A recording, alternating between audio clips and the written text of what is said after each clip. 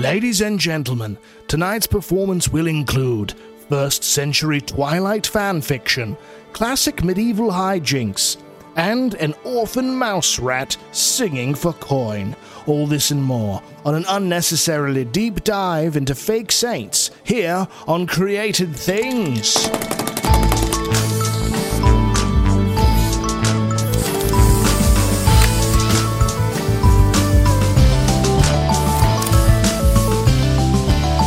Greetings and welcome to this episode of Created Things, a podcast of Catholic creatives, and the only podcast hosted by the very patron saints of all things fake themselves.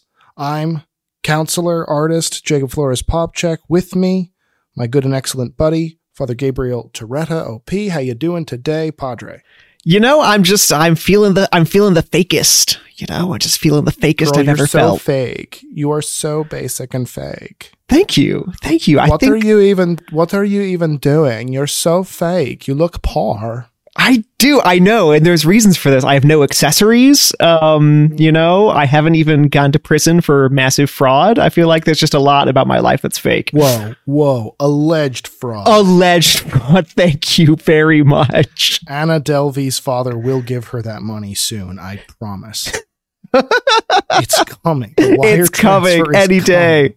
This is a very 21st century, like waiting for Godot, you know, like Anna Delvey's father is bringing the money, just waiting for Godot. We're just waiting for it. Anna Delvey's father is my reinterpretation.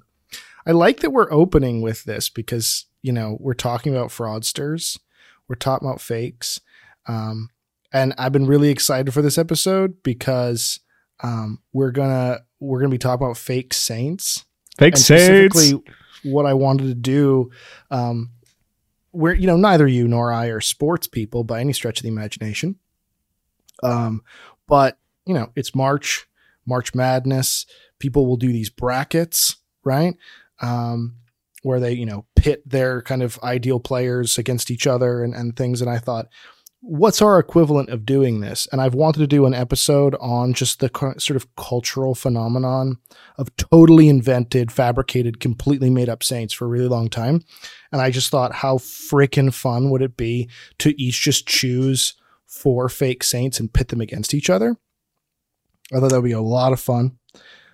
But in order to do that, in order to successfully compete those saints against each other, those fake saints against each other, we need someone to be a judge of sorts. We need to pitch our case to someone. But who could we trust? Who could we trust with such an immense responsibility? Who could handle it? I mean, the power.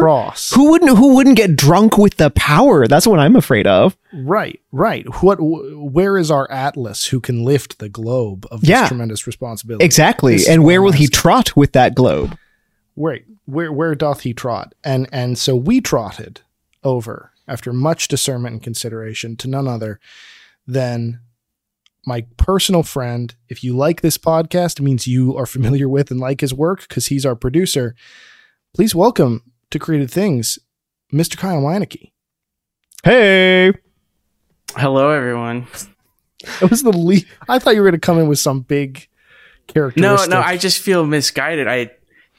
I was under the assumption this episode was about sexual intercourse. But this was Created Things sex. We did kind of lie to you to get you to say yes to this. I could see where you would have been misled, but I feel like that's not our fault because we're going to do sometime in July. We're not doing sex yet. Okay, but I'll be on that one, right? Since I'm the expert. Correct? Oh yeah, you're definitely the resident expert on sex. Everybody says that about Kyle. When they meet Kyle, they're like, "There's one thing I know about him." That guy can probably have sex. I bet. I bet he could do it. He probably could. I don't know. Well, maybe. Yeah. Oh my god.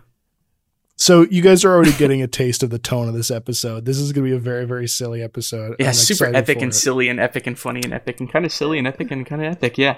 Yeah, just kind of poggers in general. Yeah. So we've Father Gabriel and I have been putting together our brackets for fake saints. Mm-hmm. Kyle, right? You do not know who any of these saints are. We've not given. I do.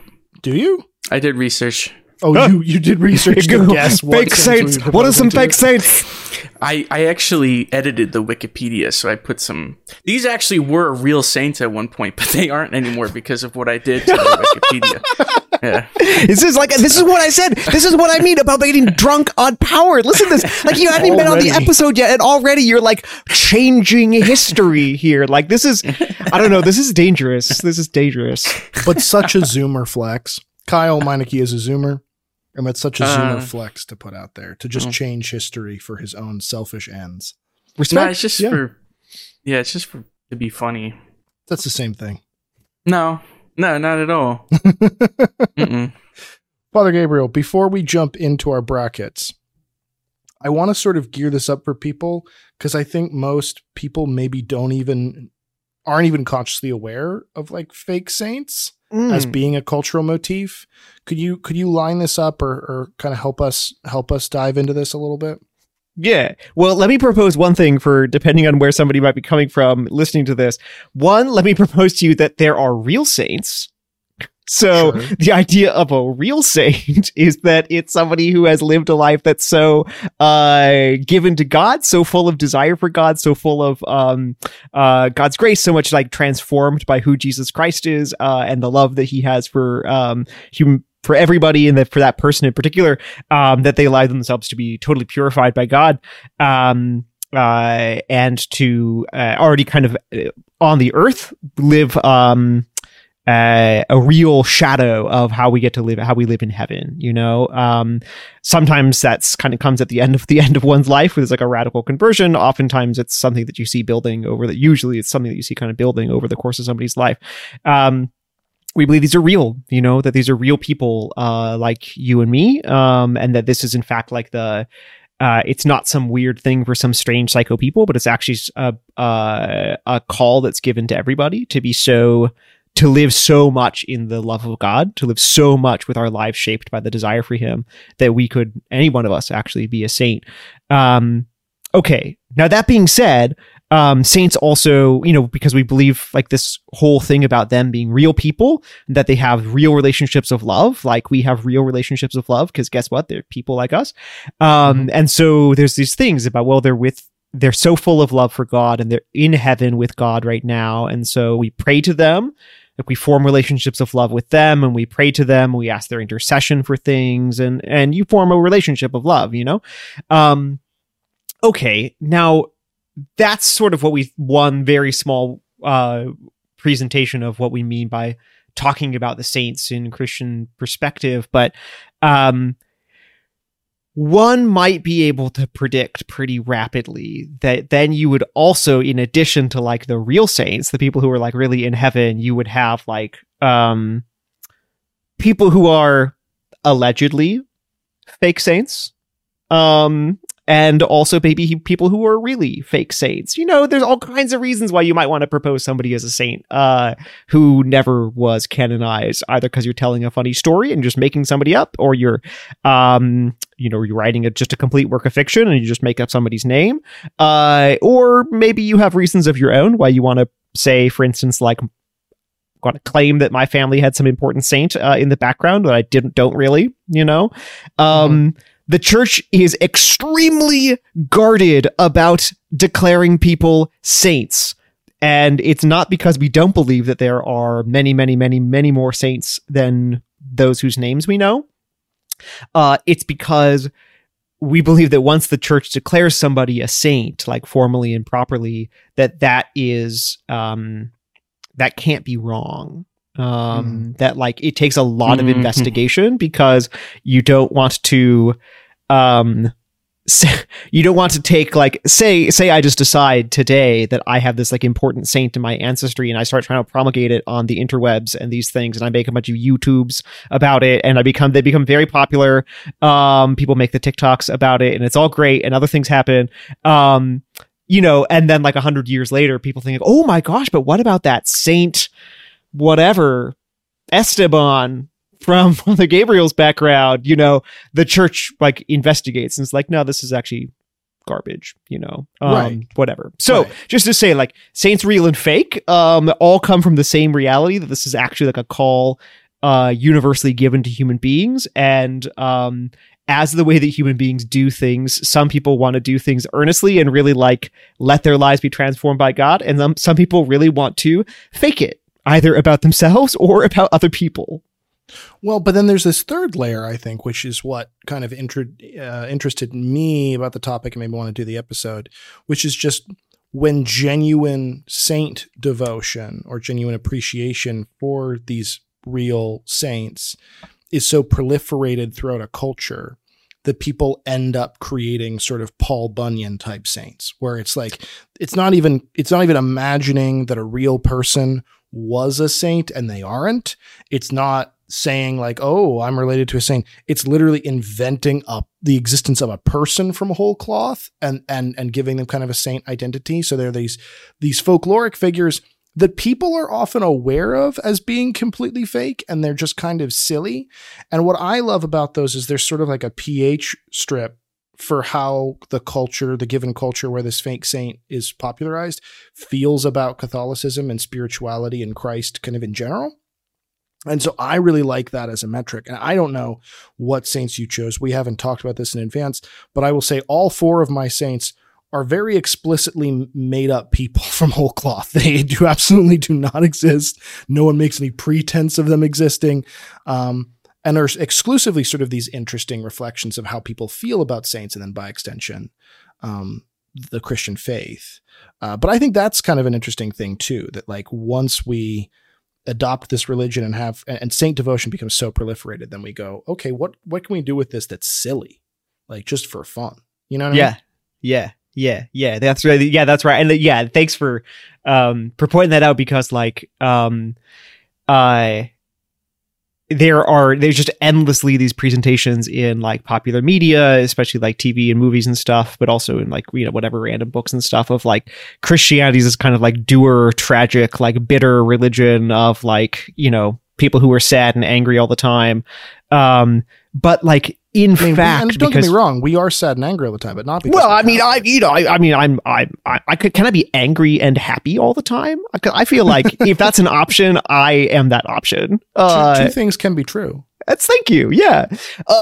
But because Christianity is this religion of love, of loving God and being loved by Him, it in fact does tend to take these profoundly silly directions in the way that you move in profoundly silly ways with things that you love the very most, you know? So like something that comes to mind right away is like, why does like literally every parent develop some kind of like insane joke language or kind of talk with the specific to their children, you know? Well, it's just because they just like love this son or daughter so much, and then they're just gonna like be kind of crazy and like, yeah. So Kyle, we're going to jump into our bracket soon because we got a lot of fake saints to cover in a very short amount of time. But before we do that, I mean, what do you think of this as we're lining it up for you? What do you think of this idea of just like sort of totally silly fake saints made up from whole cloth? Do you have any questions before we get started? Do you have any hot takes before we get started? What's going through your head as we kind of put this down? Nothing. You're just totally numb. Yeah. Wow. That's but I have my sheet ready. Oh, that's good, because you can't have a Final Four unless you have a bracket sheet. You know, it's critical. Like, do I actually need a bracket sheet because I don't have one? Well, you just draw it with some lines. No. As long as you got paper, then you got some lines, and then you've done it. No, let me talk you through how this works. Don't worry about it. We're going to talk you through how this works, and we're talking to the listener through how this works. So we're going to take turns. Father Gabriel is going to say, "Here is my first fake saint," and I'm going to respond with a fake saint of my own.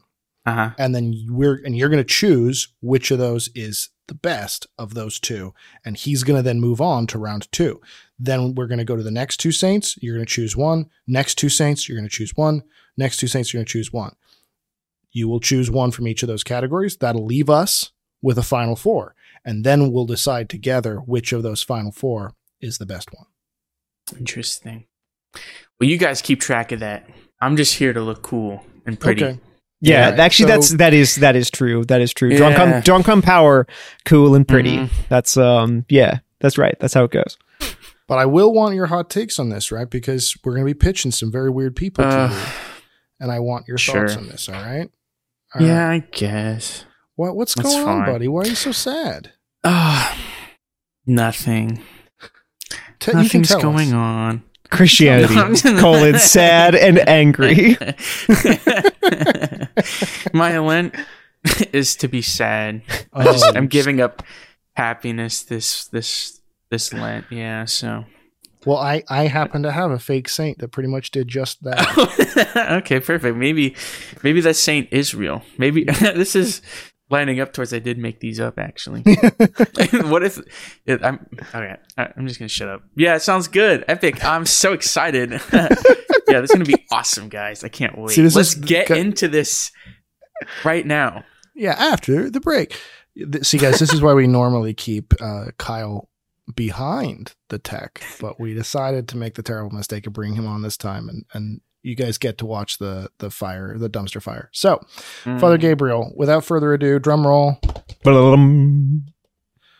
Let's my first one? First fake saint, yeah. Oh, yeah. Oh, I got it. Okay. So my very first we're going to go with is a classy dame named Saint Thecla, Thecla. She has a book written about her called The Acts of Paul and Thecla. Well, it's about both Paul and Thecla. Guess what? Story goes like this. So, St. Paul, that St. Paul, like from the Bible, who we do believe is a real saint. Who is a real saint, P.S.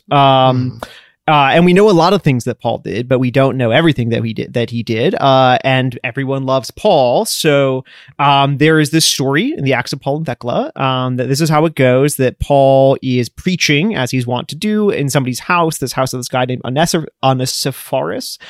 And he's preaching about the Beatitudes, and there's this young virgin who's of noble birth, whose name is Thecla, and she's if you guys are watching the YouTube version, Kyle just raised his eyebrows in a sexy way when you said young virgin. So that's you know how it is. Wait, how young are we talking?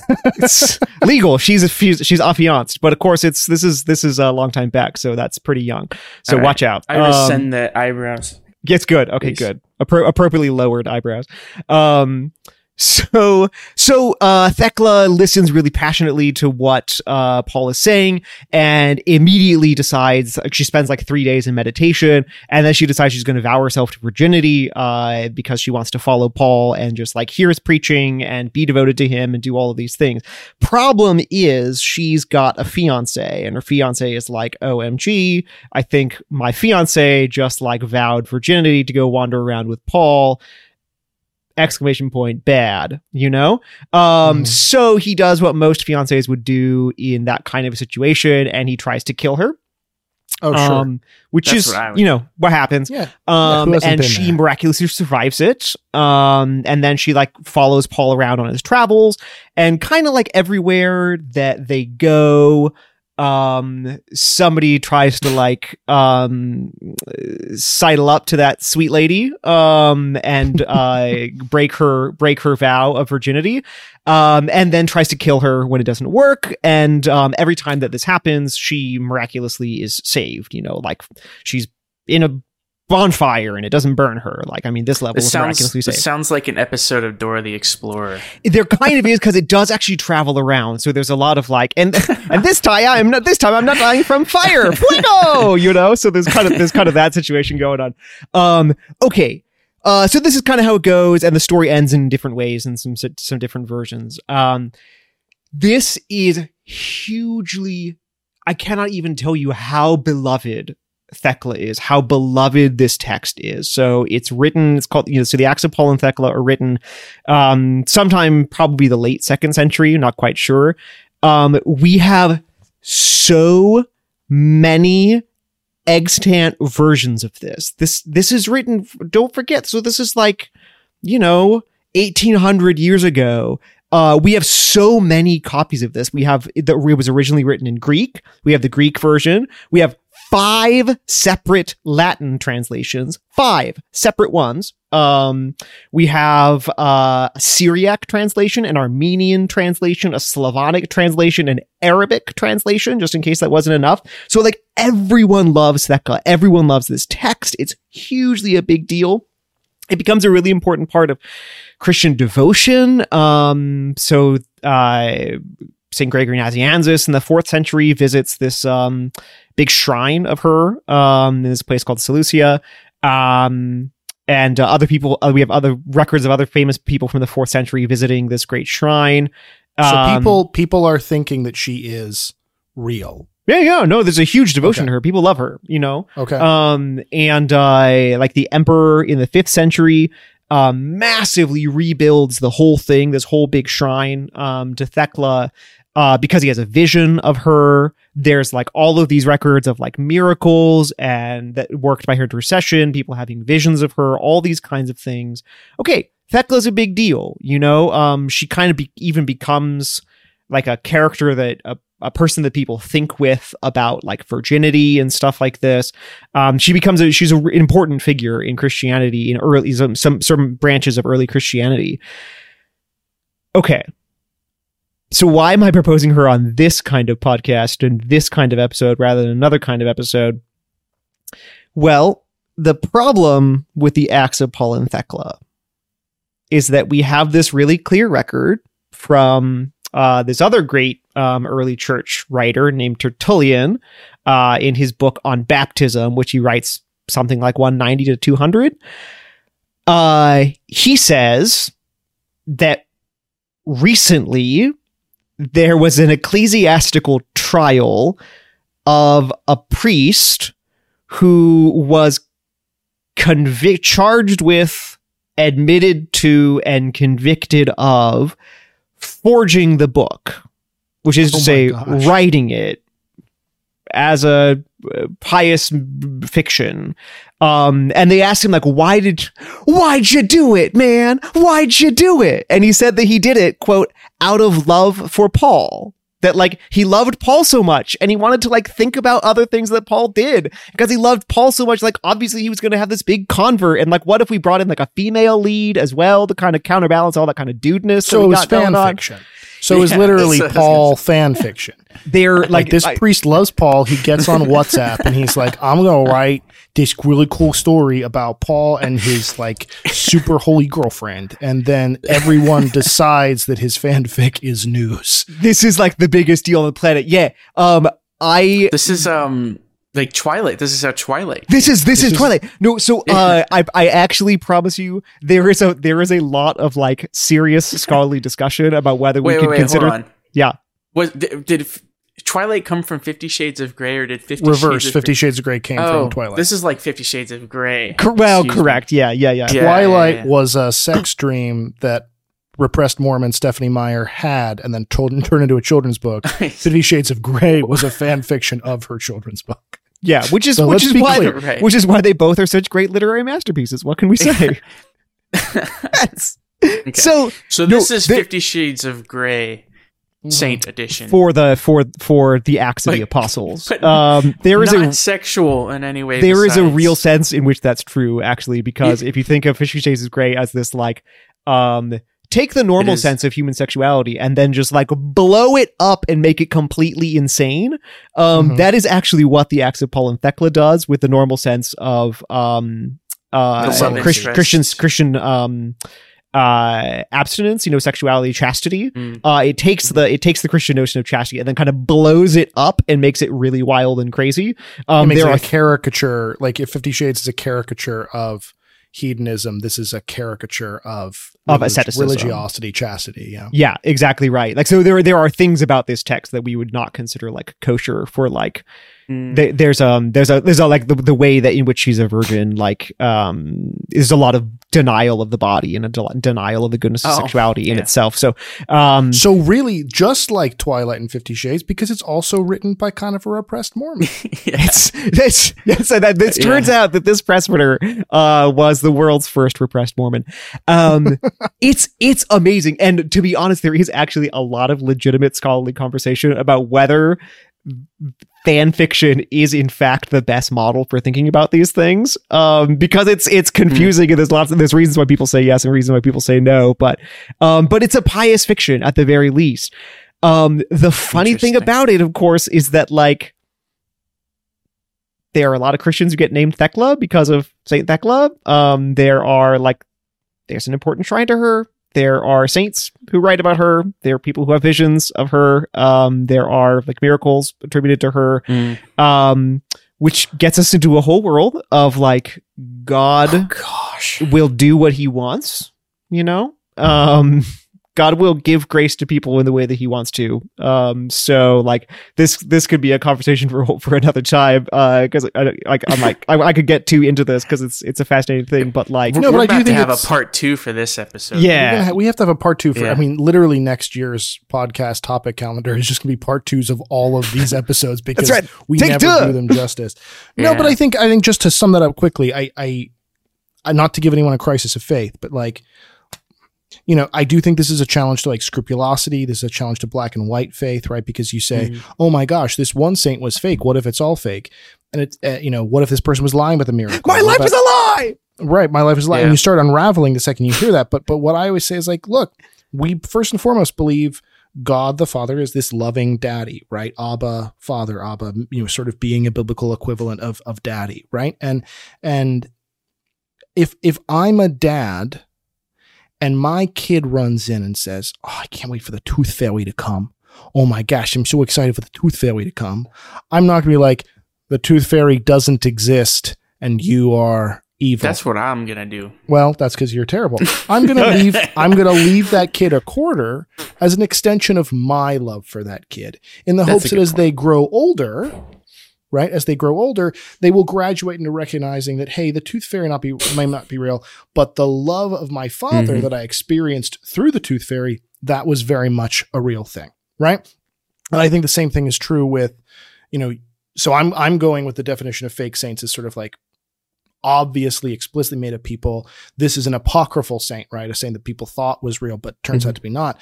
But as far as apocryphal saints go, I really see that as a similar thing to this tooth fairy analogy where I go and I say, I believe in Saint Thecla. And then God goes, well, okay, okay, buddy. And gives us sort of that grace quarter in the hopes that we will eventually graduate from our belief in this totally apocryphal person, but then move on to the fact that, hey, like, but God actually did manifest himself to me through this dumb thing.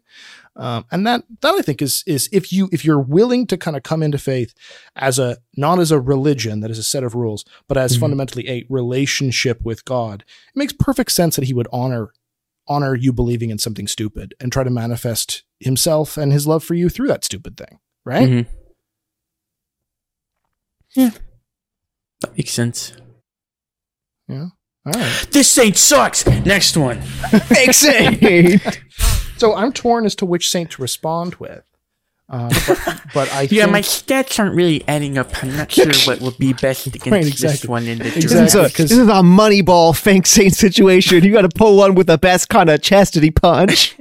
Well, I'm trying to think like what would be a good response, like a good counterpoint to the saint. So I'm going to go with this one, which is actually my least favorite on this list, and I suspect that was actually your favorite on your list, Father Gabriel, Saint Thecla. So that's a good counterpoint. But also, so I'm going to frame it this way. Also, just a side note, this saint actually was real, and I edited the Wikipedia page again.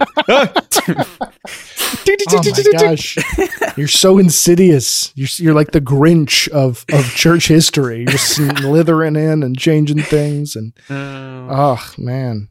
Okay, so here's how I'm going to frame this. If Saint Thecla, she got an L in her name, girl. Please respect her fakeness. Thecla. Okay, I mean you're just lucky I'm not calling her Thicla. So I mean I don't know. Maybe she was right. 2 C's and a Q thick. Could have been. All the dudes wanted her. Yeah, there you go. So okay, if Thecla is a sort of this character invented out of a genuine love for Catholicism that ends up being disappointing because it actually shows some of the backwards crap in Catholicism, this character that I'm about to bring up is the exact opposite. This is invented inherently to bash Catholicism, but then the payoff is this very interesting kind of pro-Catholicism thing. And without further ado, I introduce to you guys Saint Batman. Yes, tell me more. So there's this comic run in the DC like alternate universe. I think it's in the Dark Multiverse series, because there's like, and I don't really read comic books outside of like when I was a kid. This is a real comic book? This is a real comic book. So DC in like the 90s and then into the 2000s, they realized they've kind of gotten themselves into a corner with like this very consistent mythology for each of their characters. So they start what's called the New 52, which is like 52 different universes. They start the Dark Multiverse. They start all these different things, which are basically like, here's what our superhero looks like in a parallel universe. In one of these, in the Dark Multiverse, Bruce Wayne is going along, and he has, you know how Bruce Wayne, Batman has this kind of complex relationship with some of his villains, right? Like on the one hand, he's always trying to stop Catwoman. On the other hand, he's kind of in love with Catwoman. On the one hand, he is trying to stop the Penguin. On the other hand, Penguin is always kind of his informant, right? So he's always kind of in love with Penguin. It's just, right. Danny DeVito's he's a very lovable guy, you know? Oh my God, can we have a multiverse comic of that where there's just like a Batman Penguin love affair? I would read that. That's a yaoi. That's just to. This is Twilight again. Watch out. This is how 50 Shades of Grey got started. You calm down. Okay, do not touch your keyboard for the rest of the night. Talk about Thicla, man, when it comes to Penguin. But anyway, so in this, so Batman has a long-standing villain called Azrael, which is basically sort of an amalgamation of all of the like super offensive, like kind of hack Templar things, that are out there, like whether you're playing Assassin's Creed and the Templars are all evil villains, or whether you're, a neo-Nazi and you love Templars because you assume there must be villains just like you, or whatever else. There's this sort of weird cultural fascination with like Templars as the cult that runs things behind the scenes. And this is the Gotham City answer to that. So there's this guy, Azrael, who's like a perfect, mirror of Bruce Wayne, of Batman. He's also rich. He's also, sexy and raised affluent, but he gets taken to the monastery when he's a kid of Saint Dumas.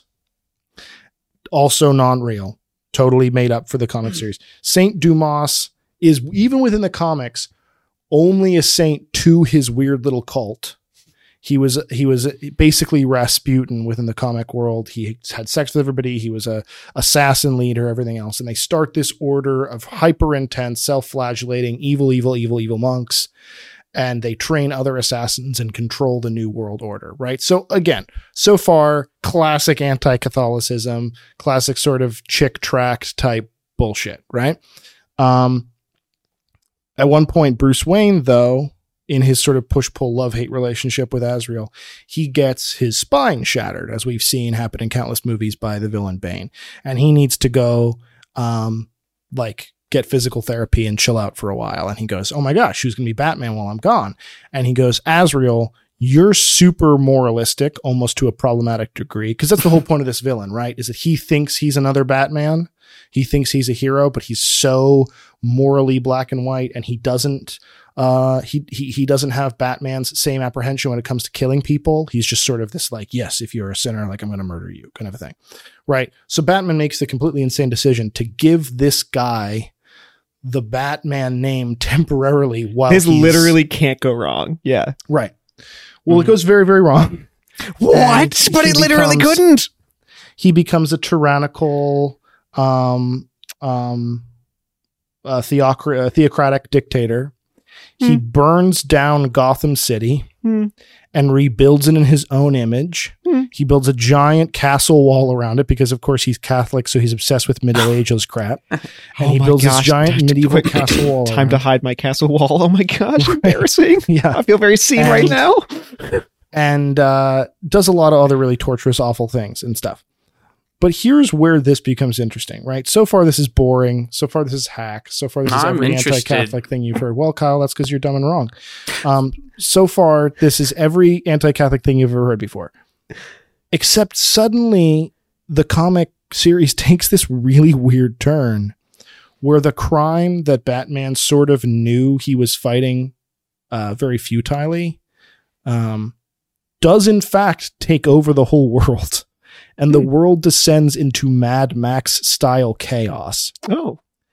And the only place that's safe and successful is Gotham City, because Azrael Castle built walls. these walls and erected it as this holy place. And it becomes... He did what to that place? And so it becomes this weird juxtaposition where, you know, if you're familiar with the comics at all, Gotham City is this absolute hellhole and the rest of the world is pretty nice.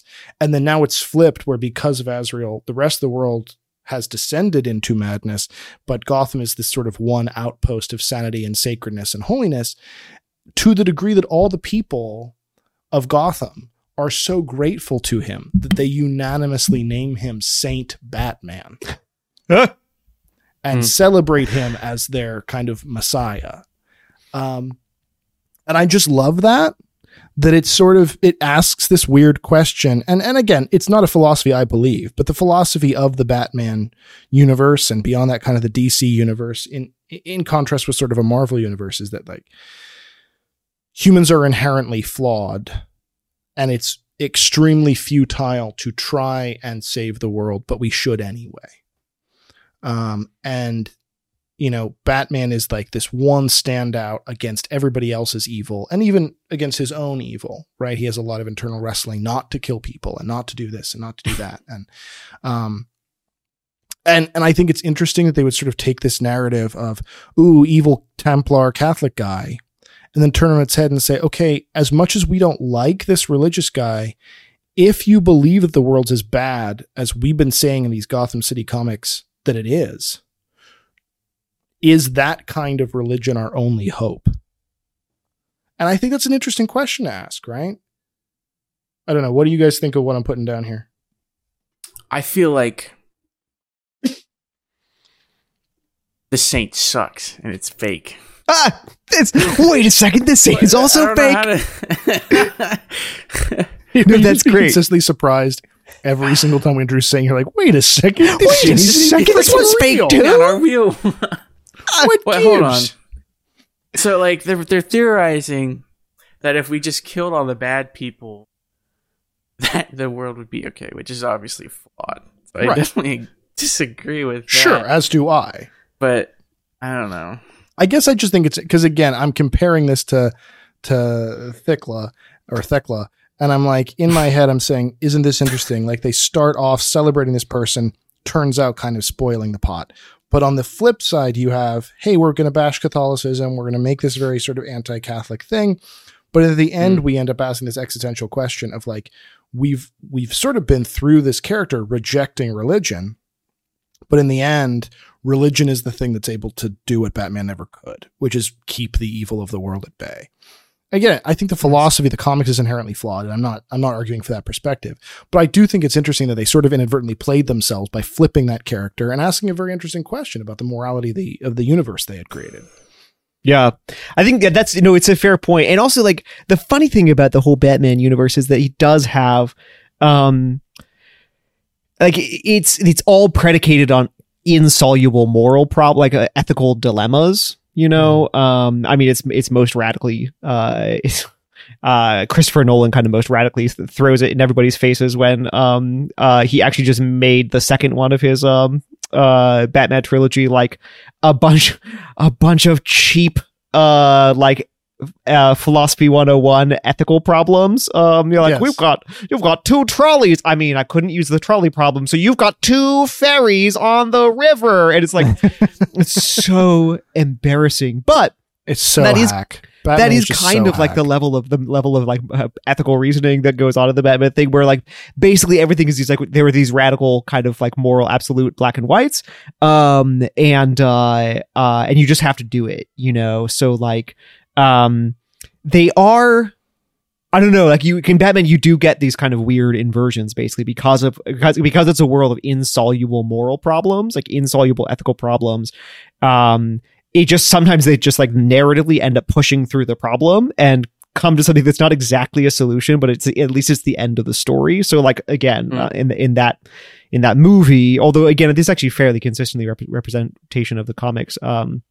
Like he's obsessed, right? That he doesn't kill anybody. And so like there's this moment when he could have killed the Joker, but he doesn't want to because he doesn't kill people, and okay, fine. And like, that's just, he's, and the fact that he doesn't kill people means that just doesn't kill the Joker, even though he could have, means that the Joker then goes out and kills like thousands of people over the course of like the next couple of days. And that's also, but we buy this kind of, I mean, the movie asks us to buy this, that like, this was worth it. You know, it's the trolley problem. Like, you can't kill anybody no matter what. Unless in the final scene of the movie, it turns out that you can totally 100% kill somebody with no moral problem when he just straight up murders Two-Face, as long as you haven't thought about it beforehand. So he just kills Two-Face like that. Does he? Yeah, he jumps on him and he kills him. Yeah. In the Dark Knight. Yeah. He like knocks him off something and he dies. But again, the point was it was not premeditated. I mean, they sort of phrase it as like, oh, it was an accident. Oh, it was an accident. Oh, I accidentally just straight up killed you, which he does. Whoops, I accidentally shot you with my gun. Which was such an accident, you know? So you kind of get this. This is a funny thing with the Saint Batman, where it's like, you sort of know that you're like, okay, well, we know that like killing people who are bad just because they're bad is bad, and like setting up a theocracy with a bunch of with an actual castle wall around it seems like it's probably bad. But then also, what if everything else is so bad that the only way that things can be good is for them to be bad in this particular way? It's very topsy-turvy. Yeah, exactly. Which makes sense. I mean, that's yeah. In a weird way. All right, Kyle, it's down to you, buddy. Here are your first two fake saints. You got to choose one to move on to the next category. Batman. Yeah? Batman. Yeah. Is Robert Pattinson. So sexy. Wow. This is a whole Twilight themed episode. Oh my gosh. Yeah. God, is this secretly a Twilight? Also, you didn't even, it's Robert Pattinson. That's what I said. You said Patterson. Yeah, Patterson. That's his gaslighting name. Me. You're gaslighting me. You're a gaslighter. Canceled. Hashtag canceled. Hashtag Kylo's over party. I think because of the Twilight, I mean, if anything connects. I mean, that story was basically Twilight. Saint Thick. But, it really was. Yeah. I think just having Robert Pattinson in the Batman.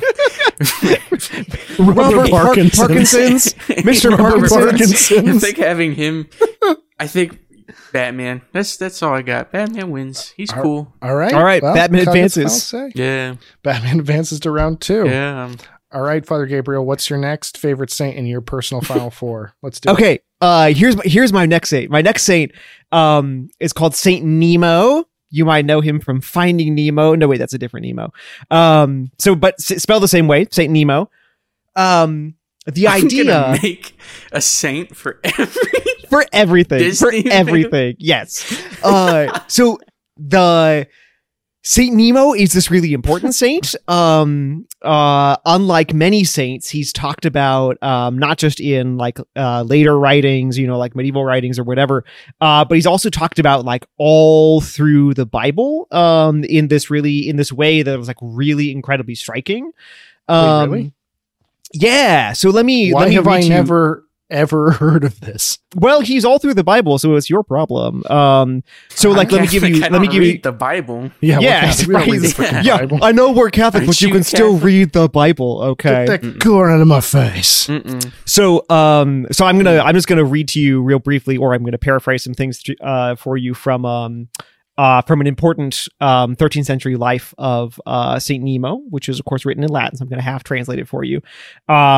So there's this passage about Saint Nemo from 2 Timothy 2:4, which it says that Nemo fights for God, which is, you know, so it says he's very strong, that he's sort of mighty. Then the medieval author points out that he says, secondly, I say that this Nemo was great in power. And the example he gives is from the book of Revelation, which says, God closes and Nemo opens, which is kind of a big deal. Like if, you know, like Nemo's sharing that much in God's life that, like, you know, God closes a door and Nemo is the one who opens it. And it says, also says in the book of Job, you know, that like, if God destroys, then it's Nemo who builds back up, which is, you know, all that's, again, pretty surprising. There's actually a lot of references to Nemo in the book of Job. And then there's this important passage as well from the book of Job that says that we kind of understand how Nemo ended his life. So we know that he ended his life as a saint. So it says Nemo ascended into heaven. We both thought you meant that he killed himself. He was talking about killing himself for a while. You were like, okay, and then there's a story how Nemo ended his life. And I'm like, Nemo ended his life. Okay. Listen. We both kind of sometimes people like, just die, actually. Yeah. So it says like, so you know, so he when he died, that Nemo ascended into heaven. And then the story, you know, this narrative of the life of Saint Nemo says, and there may we also ascend, and be, with God, 3 in 1. Amen. You know, so, Saint Nemo is kind of a big deal, you know, and this is the whole claim, is that Saint Nemo is really, is like really a nondescript warrior saint. Yeah, but described everywhere, and is weird, like described in the Old Testament and described in the New Testament. It kind of has these consistent characteristics. So we know the specific time that somebody first started writing about Saint Nemo, which is this. There was this guy named Rodolphus. He writes a life of Saint Nemo about 1290. And it becomes really popular. Fanfic. Yeah, well, it becomes really popular because he gives it in 1290. Well, he gives it around 1290 to this cardinal who's kind of a big deal, and it becomes kind of famous in Rome and stuff because, like, in 1294, the guy that he gave the life of Saint Nemo to becomes Pope. He becomes Pope Benedict VIII, Boniface VIII. So okay, all right. So we have a medieval life. In fact, we have multiple. Then there's a bunch that gets a bunch of lives written about Saint Nemo. So there's medieval lives, multiple of them. We know the author is kind of clear, so that's not mysterious. That's good. We have a pope who loves the saint and loves the saint's lives. We have the saint described like all through the Bible. So why am I proposing this as a fake saint? Because the word Nemo in Latin means no one. Holy crap. So all of those, what the author in 1290, what this guy Rodolphus did, was he just found all the places in the scriptures where it says no one does X, and he strings together this series of quotations. So it says no one fights for God, you know. It says that God closes and no one opens, right? If God destroys, no one builds up. No one has ascended into heaven. Holy crap. It's the best. Now, here's the best thing about Saint Nemo is that So this is all proposed. This is like classic medieval hijinks, you know? The guy who becomes Boniface VIII loves this because it is hilarious. I was just rereading passages of this before the podcast started, and I am sitting here in my room and I'm literally laughing out loud. It's so funny. But at the same time, and this is why it's important to propose in this context, it is all proposed in the genre of a saint story, right? Saint Nemo and all this kind of stuff. Okay, and it becomes really popular. Like in Rome, people love it. They're telling all these jokes. They're telling all these different versions of the story because there's a lot of places in the Bible where it uses the word nobody, right? So this totally obvious joke text about the life of Saint Nemo, ends up provoking from this like Roman curial official who does apparently not have a sense of humor named Stephen of St. George. He writes this like 30-page long denunciation and refutation of the life of Saint Nemo. And he says, this is heretical and there is no such person, which of course you realize now he's saying like, there is no such nobody. Nobody is nobody. Nobody has never existed. But he some Alice in Wonderland crap. Didn't get that. Exactly. This is exactly. It's like who's on first, who's on second. Is it Saint Nemo? Does Nemo not exist? But nobody doesn't exist. Somebody has to exist. I lay Saint Nemo before you. So just be clear, because I thought you were going to be saying that this was a fanfic when I said this is a fanfic, but you're actually saying no. Rudolphus was in on the joke when he wrote this. He was basically writing like a sort of comedy satire version of the genre that had become Saint books. And he was like, what if I did one for this obvious Saint no name? Pope thinks it's funny. He likes it. He gets it as a gift. And then this random guy with a stick up his butt goes, this funny at all. I cancel this book. Yeah, basically like, and I'd say satire only in the sense of like, it's such a well-known, again, not to mock or not to criticize, but it's such a well-known genre that everyone knows the rules and everyone knows what it's like, its conventions. And so it turns out because it's a highly conventional genre and everyone knows them, that's in a really ripe context for parody, where you can just have a ton of fun with this. Well, like a Hallmark Christmas movie now. Like it's so consistent. And it's so like by the numbers that it's just a fun and easy thing to be able to parody. Yeah, exactly. So there is no malice anywhere here. There is no like mistrust of the Cult of the Saints. It's just like basically this really clever guy having fun with the Latin text of the Bible. And then and everyone thinking it's hilarious, and it kind of going, so to speak, viral, except for then, yeah, exactly. You have like one kind of dogmatic dude who's like, this is not, dear sir, this is not, excuse me, this is dangerous. This is not funny. Medieval clerical Karen just freaking out. It's a man Karen. It's a man Karen from the early 14th century. Yeah, Father exactly. Karen of St. George. Yeah, I love exactly. This. Wait, okay, so then you were pranking us before when you said he's all over the Bible, because probably any Bible Kyle and I have ever read, it actually just translates it correctly as no one does the thing, right? And that's why I haven't read Saint Nemo before, or am I actually dumb? If you had read it in Latin, you would have read it all over the place. You freaking gaslighted us.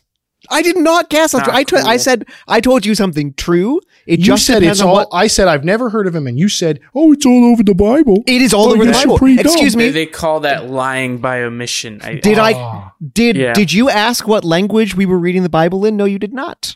Oh my God! Lying by omission. You leprechaun. You might want to Google that. You leprechaun. You absolute deceiver. Literally, nobody lies by omission. See what I did there? Just in spite of Father Gabriel, this saint is poo-poo. I hate this saint. He sucks. Jacob, your turn.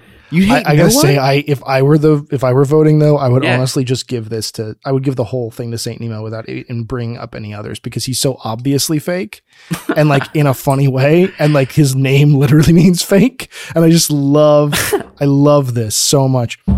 Oh God, I'm the yeah, but I'm not. But I'm not the judge. Choice. You're the judge. It's your choice.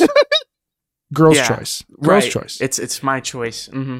Mm-hmm. This is the Sadie Hawkins dance of a podcast. No. I'll hear it out. I'll hear out. All right, cool. I haven't made my choice yet, but this whole gaslighting thing, Father Gabriel. It's difficult. I know it's difficult. It's sensitive. It's sensitive. Yeah. This is toxic. If you need to talk through your emotions, I know a good psychotherapist. You know an okay psychotherapist. All right. So let's go modern. Also a saint who is very explicitly meant to be fake. And also meant to be a parody of saint devotion. Let's talk about Saint Urho. Urho, spelled U-R-H-O. So there's this guy in, I want to say like, I think this is in the 1950s. Yes, 1956. Okay, so there's this guy, Richard Mattson. He's a Finnish American guy living in I think Minnesota. Yeah, in Minnesota. And he works at this little department store called Catola's. And he is like, he's like pathologically jealous of all the Irish people. And the fact that they get to have St. Patrick's Day and like celebrate St. Patrick's Day every year. And he's like, man, this sucks. These freaking Irish people, they like get everything, which has never ever been said before about Irish people. So he decides, you know what we need?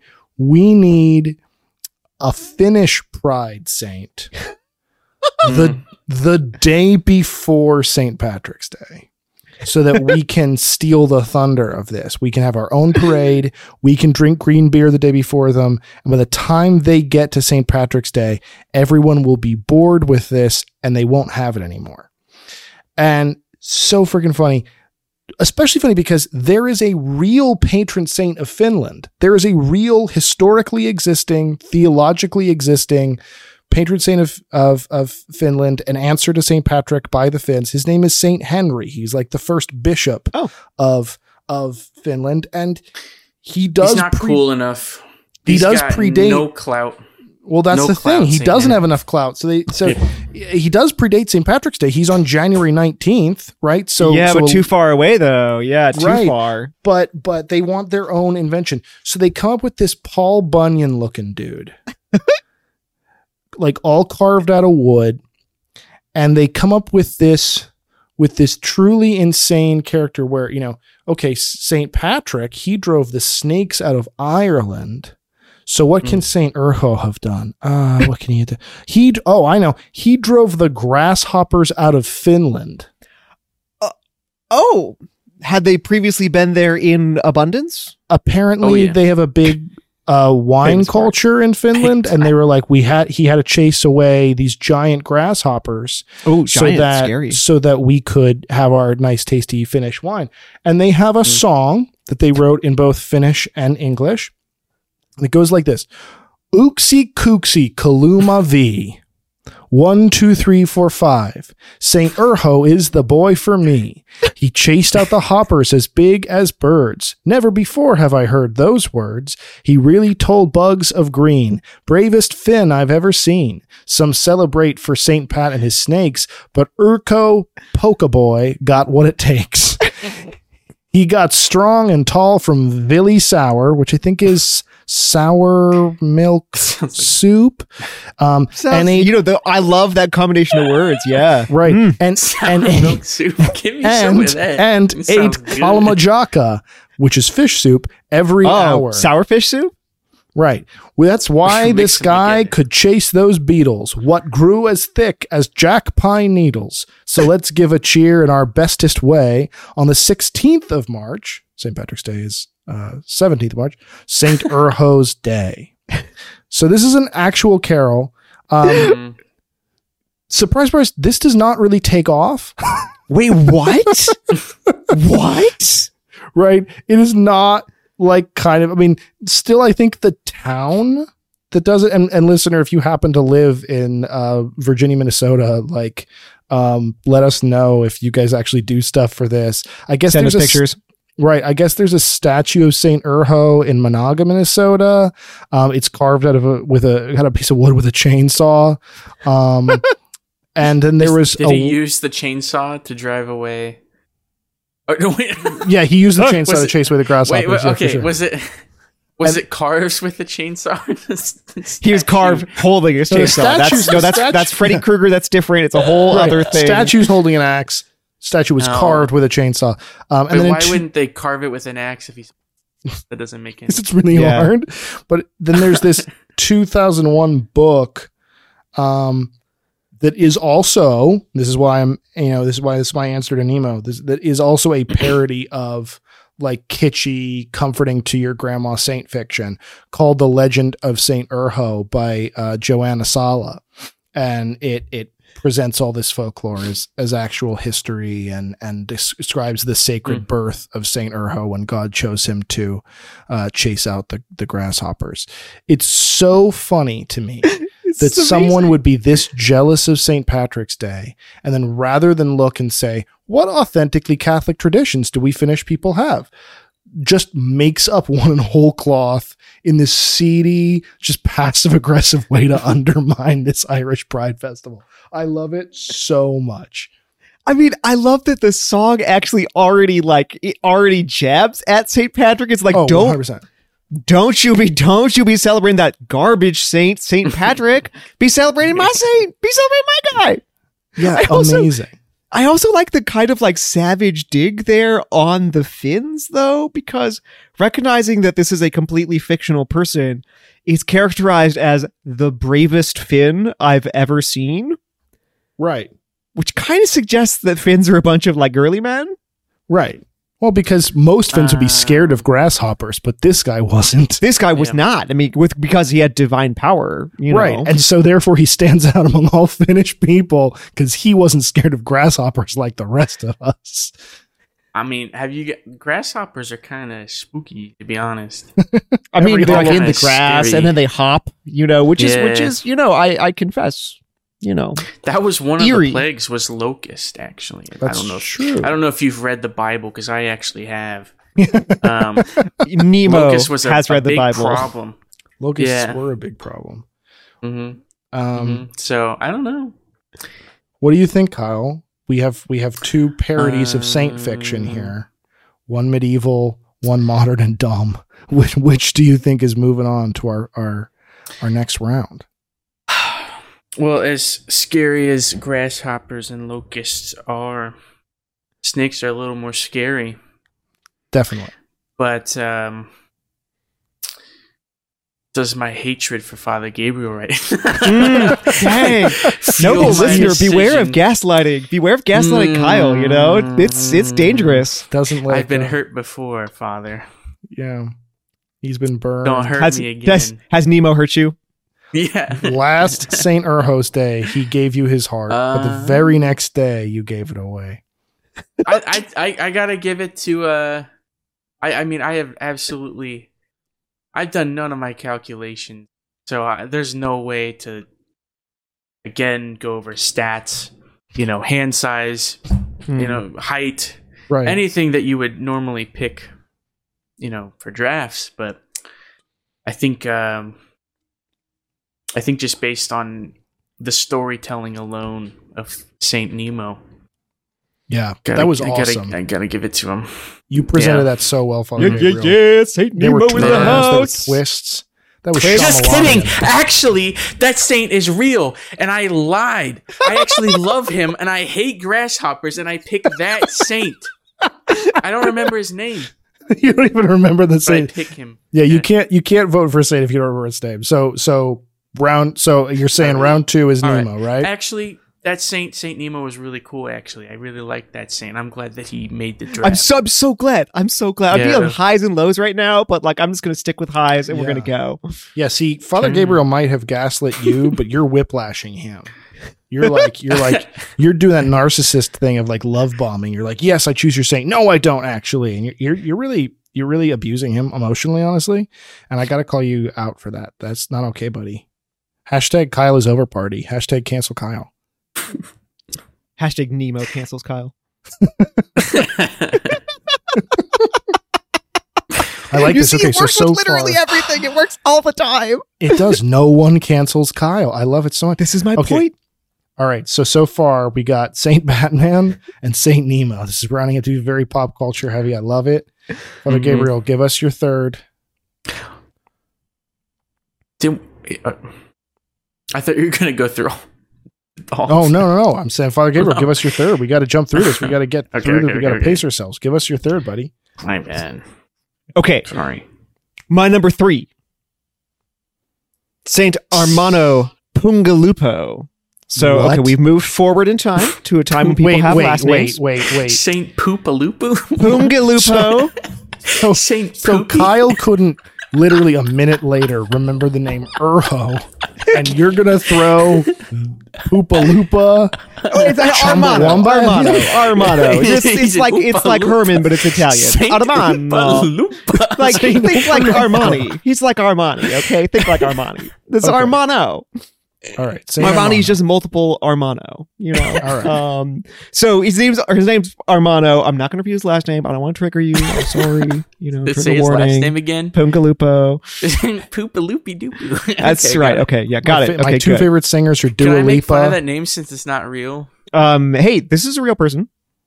Watch Never mind. out. So, Are you trolling again? So here's the thing. This is a real person. This person really existed.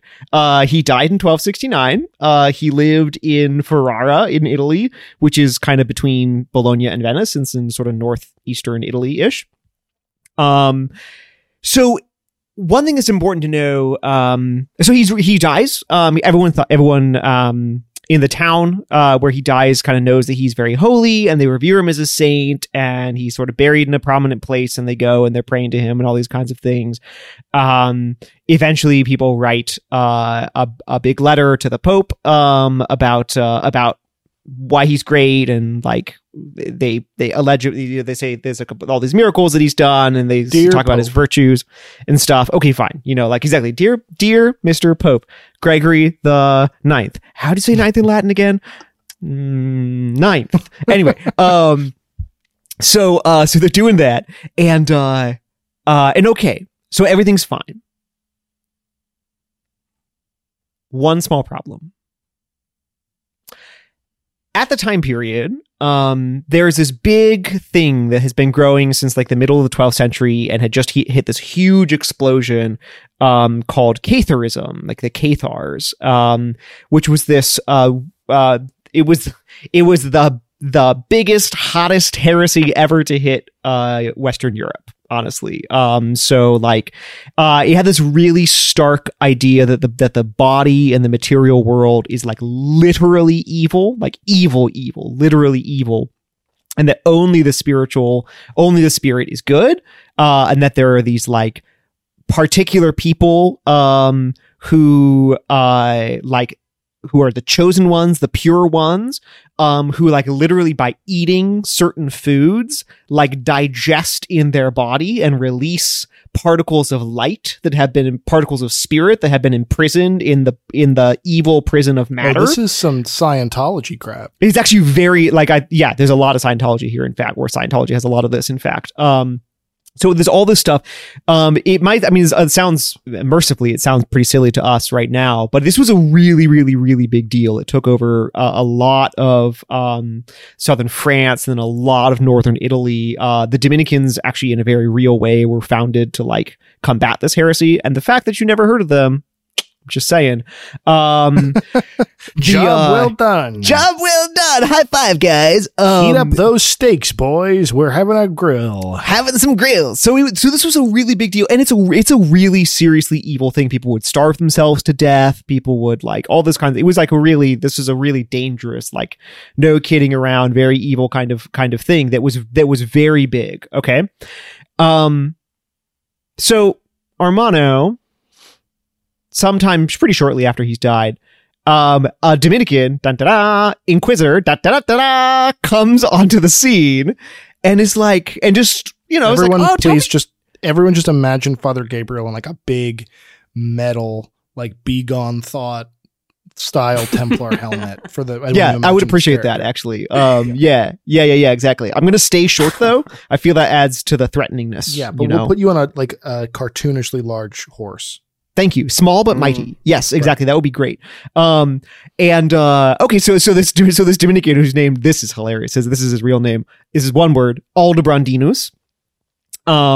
He shows up and he starts like talking around a little bit about Armano. And he's like, guys, that's so cool. Tell me about this like new holy saint you've got around here. And they're like, oh my gosh, Armano, he's the best, they're talking about this and like he did these things and like, oh my gosh, he's like, that's cool. Listen, he was a Cathar. That's bad. Aldobrandinus finds out that he lived and died a Cathar. He always was. Full on starve yourself. I'm full of magic light, hardcore evil heretic guy. 100%, literally all of the above. Like the body is evil. my body produces like magical light particles, sets spirit free from body, like genuinely like this whole evil thing. This is how he lived and he died. Right. Okay.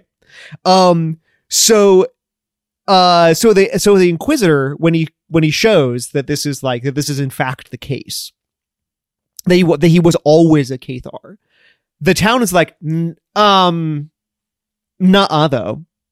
Yeah, but just no. Just no.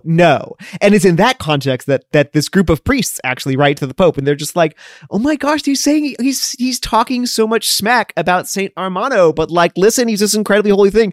But it's incredible because they literally just basically like copy paste. They like pull up Google. It's like an assignment that you give to like a college freshman. It's like, write a life of Saint Armano, which is, at like 3 a.m. They just like put Google, and they're just like, what makes a saint a saint? And they're like, he was good to people, and he healed somebody, and then like, my mom lost her cat and he found her. It's like at that level of like totally made up, but they're trying to be really earnest about it because they really think he's a saint, And they're like, yeah, he's definitely saying we just got to find saintly things to attribute to him so we can convince the Pope that he is this that saint, despite the fact that he was this like really serious heretic who rejected all the teachings of Christianity. Like, they don't believe that Christ had a body. They don't believe that Christ was God. I mean, like they reject literally everything about Christianity. You were kind enough to sort of I'm often the one who is reminding us that like, hey, we have like non-Catholic listeners to this podcast. We have to sort of round off our bases. And you actually did it this time at the beginning of the episode where you actually, before we defined fake saints, you actually defined real saints. And I appreciate that. But I want to really put a fine point on this, that like there is this stereotypical idea that heretics are just anyone who disagrees with Catholicism. And that's who we label people we disagree with. But like heresies, in fact, have extremely torturous, horrifying practical outcomes, like people intentionally sort of sacramentalizing anorexia and starving themselves to death, right? So these are actual, real threats to society and mental health and spirituality and all these things, and they just happen to come with this philosophy that's completely gonzo banana pants. Yeah, basically so. So like, and this is really a big deal.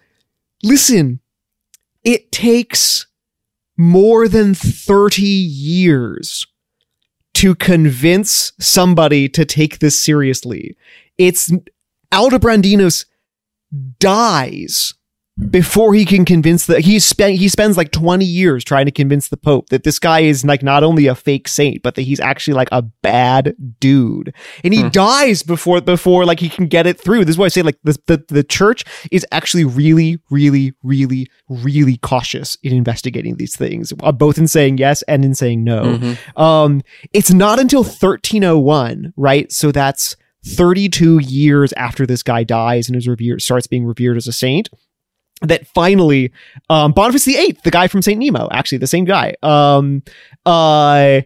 gives Aldobrandinus' successor permission to like officially declare that this guy is not a saint. And now you do need to know this is the very beginning of the 14th century, and the way that you declare that somebody's officially not a saint is you don't just like put a bunch of notices around town, because that's not going to work. So they exhumed him, burned his body, and scattered his ashes. As one does, as one does. I love the medieval thing of like, we need to cancel this person, so let's remove them. Like, isn't there a pope that they exhumed his body and then put the dead body on trial, and like an altar attendant puppeted his skeleton like from behind so he could defend himself.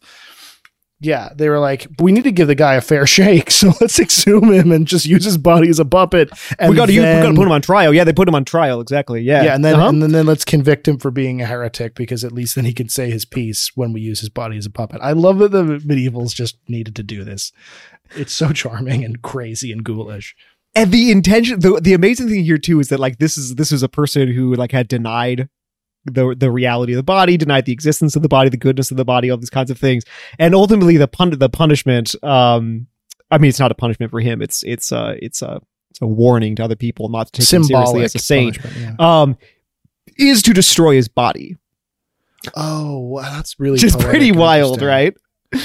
Right. Yeah. If you lived your whole life denying the body, like, we need to make a witness out of this by not symbolically enacting the thing that he actually believed. So in fact, it's like literally an example of like what Christians mean by like by hell. In fact, is not that God looks down and is like, I hate you. You said mean things to your grandmother once when you were 5, and so you go to hell. It's that like, no, you just kind of get what you want. Mm-hmm. Mm-hmm. You know, and like in a weird, and I'm not saying this man is in hell, you know, maybe God have mercy on him, but like, but there is this is a dramatically literal symbolic enactment of the way in which like he spent his life believing that the body was not good and strictly evil and should just be discarded and thrown away as garbage. And so, people having been misled by him, they enact that on his body. So this is totally side note, but I'm obsessed with Roald Dahl, who's the author, like wrote Willy Wonka and all those great, like very dark British children's stories. And very dark, yeah. And Taika Waititi, who is, you know, a filmmaker who I love. Father Gabriel and I were recently talking about this off air. Netflix bought the rights to every single Roald Dahl book. What? And, is creating an interconnected Roald Dahl universe, and Taika Waititi is going to direct the entire thing. So there's like rumors that what's his name from Jurassic Park? What's his name? Jeff Goldblum is going to be the new Willy Wonka and all kinds of different things like this. So it's going to be crazy. But because of my excitement for this, because I actually found out about this, everybody knows, big theme park fan, Theme Park Insider released that Netflix actually wants to create a Roald Dahl theme park. Whoa, which is going to be insane. Really cool. And you can actually go inside the Peach and James and the Giant Peach, and you can go inside the chocolate factory. It'll be insane. But as I was reading through this, it was causing me to like revisit a lot of the Roald Dahl stuff. And he has these extremely ghoulish, poetic ways of punishing his characters. Like, I mean, take Willy Wonka, you know, it's like, oh, you know, she blew bubblegum too much, so now she's going to become bubblegum. Like this kid only watched TV, so now he's going to go die inside a TV. You know what I mean? Like, it's just so kind of literal. And I feel like this is a long way around to saying, I feel like that was the church's response to this, was just like, what's the most poetic justice, almost too on the nose way we can declare this guy a heretic? Oh yeah. For Boniface VIII, there is no such thing as too on the nose. This is kind of no subtlety with this guy, and I love it. I'm here for it. For having such an Oompa Loompa-ish name, I can't think of a more fitting way to dispose of his body. Oh yeah, you're right. We went full circle here because we started saying he was Saint Oompa Loompa, and we ended by saying he was killed Willy Wonka style. Oompa Loompa, Toopity-doo. Toopity, We spread your ashes because that's what you want. Okay, listen, I'm going to make sure that you get hired to write songs for this new series. This is important. Yes. Do you mean the new Willy Wonka series, or do you mean the Saint Hermano series that you are going to personally produce, Father Gabriel? Also possibly that, yeah. Produce, write, direct, star, co-star. You're going to Tommy Wiseau this. You're just like, hello, I am Saint Hermano, cool American guy. Hello. I did not hit her. I did not. Oh my God. We started off referencing Anna Delvey. Now we're doing Tommy Wiseau. There's a whole kind of subtle undercurrent of modern fraudsters here as well. Wow. I really like that. I think I have the perfect response to this though. So my third in my category is probably my favorite of all of these. He was the first fake saint that I was aware of. Okay. Let me open this story for you this way. Picture a young Jakey. He's a chubby little nugget. He's sad. He hasn't got any friends because all the little scroops on his street pick on him for reading Harry Potter because he's going to go to hell for reading Harry Potter. He's going to go to hell for reading Harry Potter, they say. And I should read Lord of the Rings instead, which I still have not done because I'm completely defined by my trauma. I can't fathom a world where you get made fun of for for reading Harry Potter. No, I've now lived through two different versions of cancellation of Harry Potter, because when I was a kid, conservatives said I shouldn't read it because it was satanic. And now that I'm an adult, liberals say I shouldn't read it because J.K. Rowling is a trans exclusionary radical feminist. So we live in a world that has becomes very full circle in a disturbing way. Yeah. Right. Yeah. Very disturbing way. We live in a world, guys, that has very nuanced and rational, calm responses to children's books. Anyway, so I'm very, very picked on. I'm going to go to hell for reading Harry Potter, and I'm reading through it, and I love it because I'm a little kid. I don't know that it's really poorly written yet, and I'm kind of processing. And then what happens? The characters go to a magical place that validates that this can't be satanic, because the wizards must actually be Christian, not just because they celebrate Christmas, but also because the Wizarding Hospital is St. Mungo's hospital for magical maladies and injuries.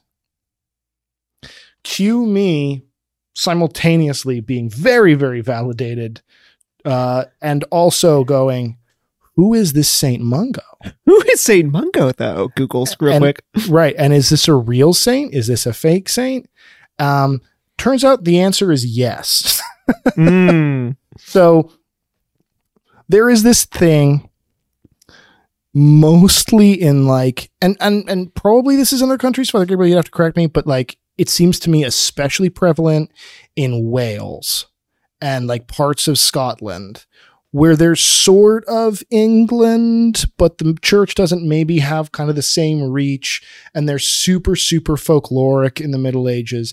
And so they have these saints, but and there's definitely historical evidence that this person existed. It's not sort of oh, maybe a person existed and we just apply this name to him. There's definitely historical evidence that most of these Welsh saints with these crazy long names that you can't pronounce probably did exist, but almost everything we know about them, short of where they were born and where they died and where they built their church, are entirely fabricated using the tropes of traditional Scotch-Irish folklore.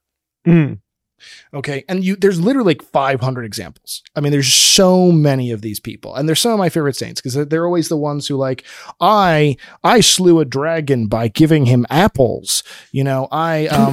There's this dragons ate apples. Right. There's this one, and I'll bring her up in the Easter Bunny episode that I inevitably want to do, maybe not this year, but another year, where she's this amazing saint who, kind of the classic trope of I'm a princess, kind of like Thecla, where she's I'm a princess, and Thecla's okay. Right. I've now memorized it as that, and I can't get it out of my head. But sort of like this, where she's this princess, and she's, I don't want to be a princess. I want to be free. I want to be a nun. So she takes off all her clothes and becomes a naked wild nun in the forest and lives there. And all of the forest animals love her. And this becomes a proto Snow White, where she just lives in the forest and she's super hot, supposedly. And she's naked, and she just feeds animals out of her hands and prays the rosary 24/7 and meditates on the face of Christ. And then this super hot prince is riding on a rabbit hunt through the forest, and all the rabbits are scared of him. So they run up to her for protection, and he ends up finding her because he's following the rabbits, and he goes, holy smokes, this girl is the hottest girl ever. And he tells her I will do anything for you because you're so freaking hot. She says, I want you to build me a church. And so he builds her a convent just because he has to make good in his word. And she gets hundreds of women, according to folklore, who all are in loveless marriages, who don't like their lot in life, to come and become nuns in her order. And so it's this very proto-feminist kind of Snow White thing. And probably she existed. I mean, her convent is there. It's been named after her since the beginning and all this stuff. But how much of that is folklore? How much of that is not? Well, Saint Mungo is this on steroids. Saint Mungo is the coolest thing. So hold on. So this is Saint Mungo Harry Potter. Yes. Universe. All right. Right. So Saint Mungo did ostensibly exist. Okay. Outside of the Harry Potter universe. Outside of the Harry Potter universe, he did. Historically ostensibly exist. So I'm trying to find where exactly he is. Yes, so he is in Wales, and Mungo can also be supposedly Mungo is the Welsh, but the kind of traditional name is also Kentigern. That's supposedly what his baptismal name is. So you can call him Mungo or Kentigern. And he primarily is known to have worked in Scotland. Hogwarts in the Harry Potter series is basically set in Scotland. And so, Scottish spirituality, J.K. Rowling is a Scottish Presbyterian. So Scottish medieval spirituality is very, very, very heavily represented in the Harry Potter novels.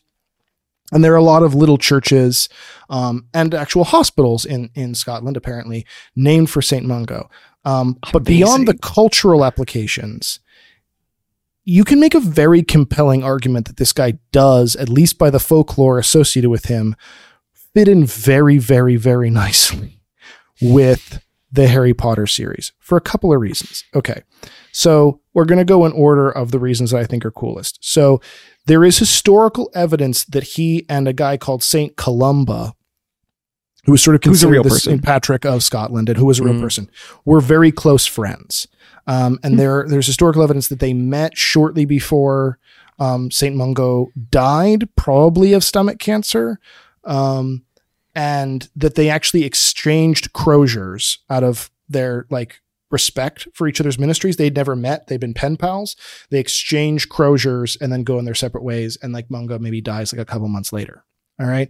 So, but St. Columba, again, is one of these saints that totally real, but a lot of folklore is applied, including the very first medieval reference or the very first historical reference at all to the Loch Ness Monster is assigned to St. Columba, where St. Columba's crossing Loch Ness. Loch Ness Monster tries to jump out and eat one of his altar boys, monk servants, one of his little people. Yeah, don't do that. That's not cool. And that's not cool. He raises the crucifix and banishes the Loch Ness Monster. And that's the first time we have any reference to a creature looking like what we traditionally think of the Loch Ness Monster is looking like, referenced in anything, anywhere, right? So most Loch Ness Monster legends actually date back to this apocryphal story of St. Columba. So that's the first thing that's very Harry Potterish about St. Mungo. He's really tight pen pals with St. Columba, the Loch Ness Monster saint. Second thing about St. Mungo that's very, very Harry Potterish. There is an old Welsh poem that describes the 4 miracles for which he's known. And it is the most pagan sing-song, dance around the maypole thing I have ever heard in Catholicism. It goes like this. Here is the bird that never flew. Here is the tree what never grew. Here is the bell that never rang. Here is the fish that never swam. Swang, right? And the fish and these are the 4 miracles, and they're not miracles. There's almost nothing spiritual about these things. They're very much old Welsh kind of kooky lady who lives on top of the mountain giving you folk cures kinds of things, right? So the first is Mungo is a little boy in school, and his classmates, who are all bullies, they throw a rock at a robin and kill it. And out of his sensitivity, he resurrects the robin. So that's the first thing. Here is the bird that never flew. Then there's that Mungo has been left in charge of the fire in the monastery, the fire in the fireplace, keeping it going, because this is something that happens before electric heat. You got to assign someone to keep the fire going all the time. And he falls asleep because he's a young kid. He's kind of lazy, kind of cheeky feller. Falls asleep. But it's okay, because he magically / with grace just lights the fire again. Casts fire. Wait a second. Does he say a Harry Potter word like Illumino or something? Right. Yeah. Does he horribly butcher and mispronounce Latin in order to cast fire? Who knows? Lost to history. But he does supposedly lost to history. Cast this fire. The Scottish were really good at Latin, so he probably had good Latin. Right. Well, fair enough. The bell which is referenced in the poem. That's the next thing. The bell that never rang is thought to have been brought by St. Mungo when he visited Rome. That probably didn't actually happen. But he brings this bell to Rome that had never been used, basically, and he brings it, so it never rang. And this is this great gift for which he's known. Not really a miracle, but just one of the things in his poem. And then the fourth one is this classic, You see this as a fairy tale motif that occurs over and over again. It obviously is an homage to an actual miracle of Christ that happens in the Gospels. But basically, there's this queen who is suspected of cheating on her husband. Her husband suspects her of cheating on him. So he demands to see her ring, which he assumes she's given to her guy on the side. But it turns out he's actually trying to frame her so he can like go off and marry some other chick. He's just trying to frame her for infidelity so he can get a divorce. And he has actually thrown the ring into the river so that when he asks her, well, if you're not cheating on me, show me your ring. She can't produce it because he's thrown it into the river. She gets sentenced to execution so that he can go marry some, itty bitty. And she appeals to her confessor, Saint Mungo, who then miraculously catches the fish and guts it and finds the ring inside. Does this happen in the Chamber of Secrets? Because it kind of sounds like it does. Right. It really could, right? Like, again, when you begin to understand that J.K. Rowling is Scottish Presbyterian, and you begin to understand like these Scottish like folkloric faith motifs that are happening, you realize there are allusions to this, unintentional and intentional, all over the Harry Potter books. They're very richly based in Scottish Catholic and Protestant folklore, pre-Protestant folklore. And again, this fish one especially is a motif that occurs in fairy tales all the time. I mean, obviously, we have this story in the Gospels where Christ, sends Peter catches the fish, finds the coins inside the fish, and it's just exactly the amount they need. But then you see this happening all the time, magic ring, found inside a fish to pay off the king, to pay off the dowry, to prove your innocence. Sometimes they talk to the fish, right? This is a very, very, very common motif. And one of the first times it appears folklorically is attributed to St. Mungo. So that's the second thing. That little poem of the miracles is the second thing that makes him really, really Harry Potterish. But here's where it totally cinches it and becomes the most Harry Potterish thing you've ever heard.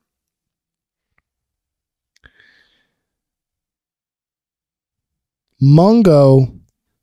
So you have to understand, side note, the book that we consider King Arthur is really a collection of fan fictions written over several centuries, right? Like, we start off with the central idea of who King Arthur is, and then different generations add other characters, other knights of the Round Table that they want. So it sort of fills out his gang as more and more people add their own 2 cents. Merlin is a relatively late addition.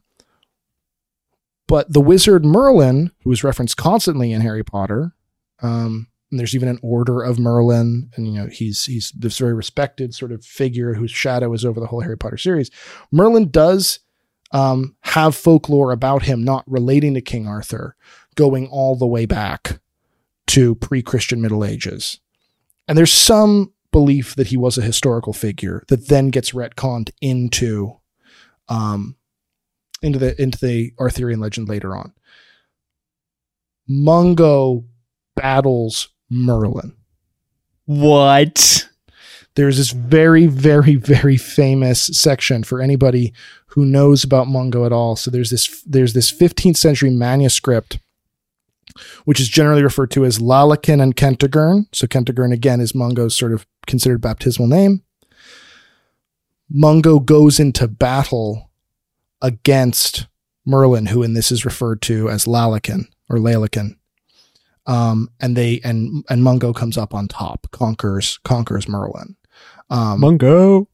Merlin is this really interesting figure, side note again, where he is, if anybody's ever seen the movies or read the comics of Hellboy, right? You'll be very familiar with, basically, Hellboy is a modern version of Merlin, where Merlin is supposedly, in the folklore, he's born and meant to be the Antichrist, and then his mom baptizes him, so she claims him for Christ. So he has all the powers of a prince of hell, but is a good person. And then he gives his life to the priesthood and becomes what's known as the Mad Monk or the Mad Prophet, and is this kooky sort of like half mystic, half priest, half confessor, half wizard that accompanies Arthur on all his adventures.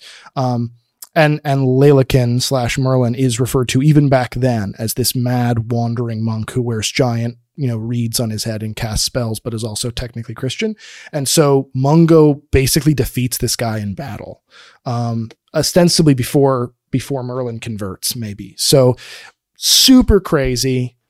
Again, there is historical evidence that this person existed, that this person mattered, that this person did found an abbey, that this person did convert a lot of people in this part of Scotland.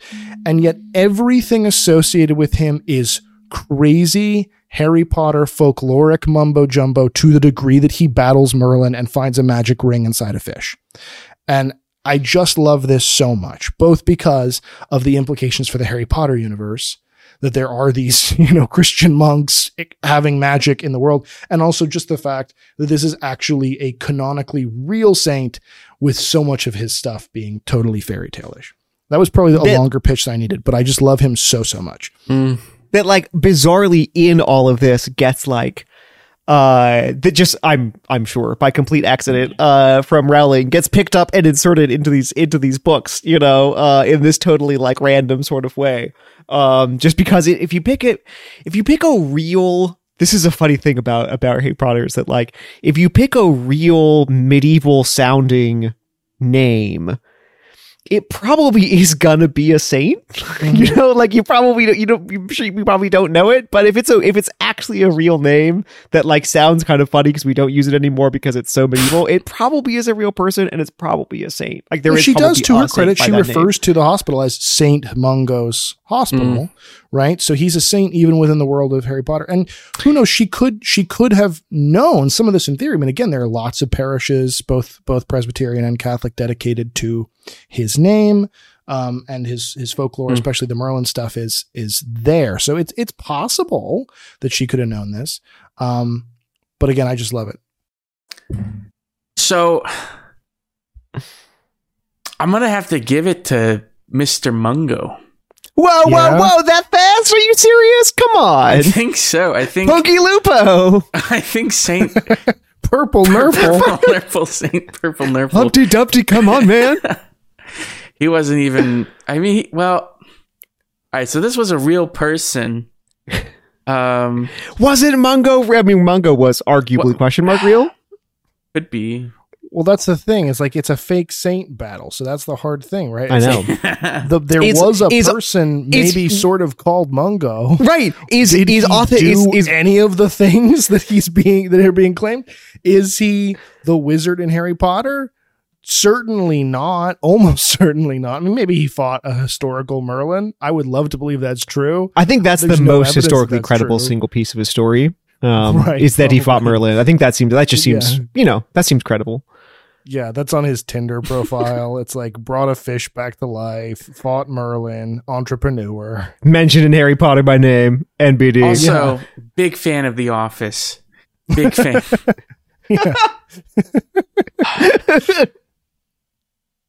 All right. I'm sticking with Mr. Mungo. Okay. Explain why. I love the idea. I mean, the story is just incredible. I mean, you can't beat that. That's yeah. You mentioned this was maybe your favorite saint on your list.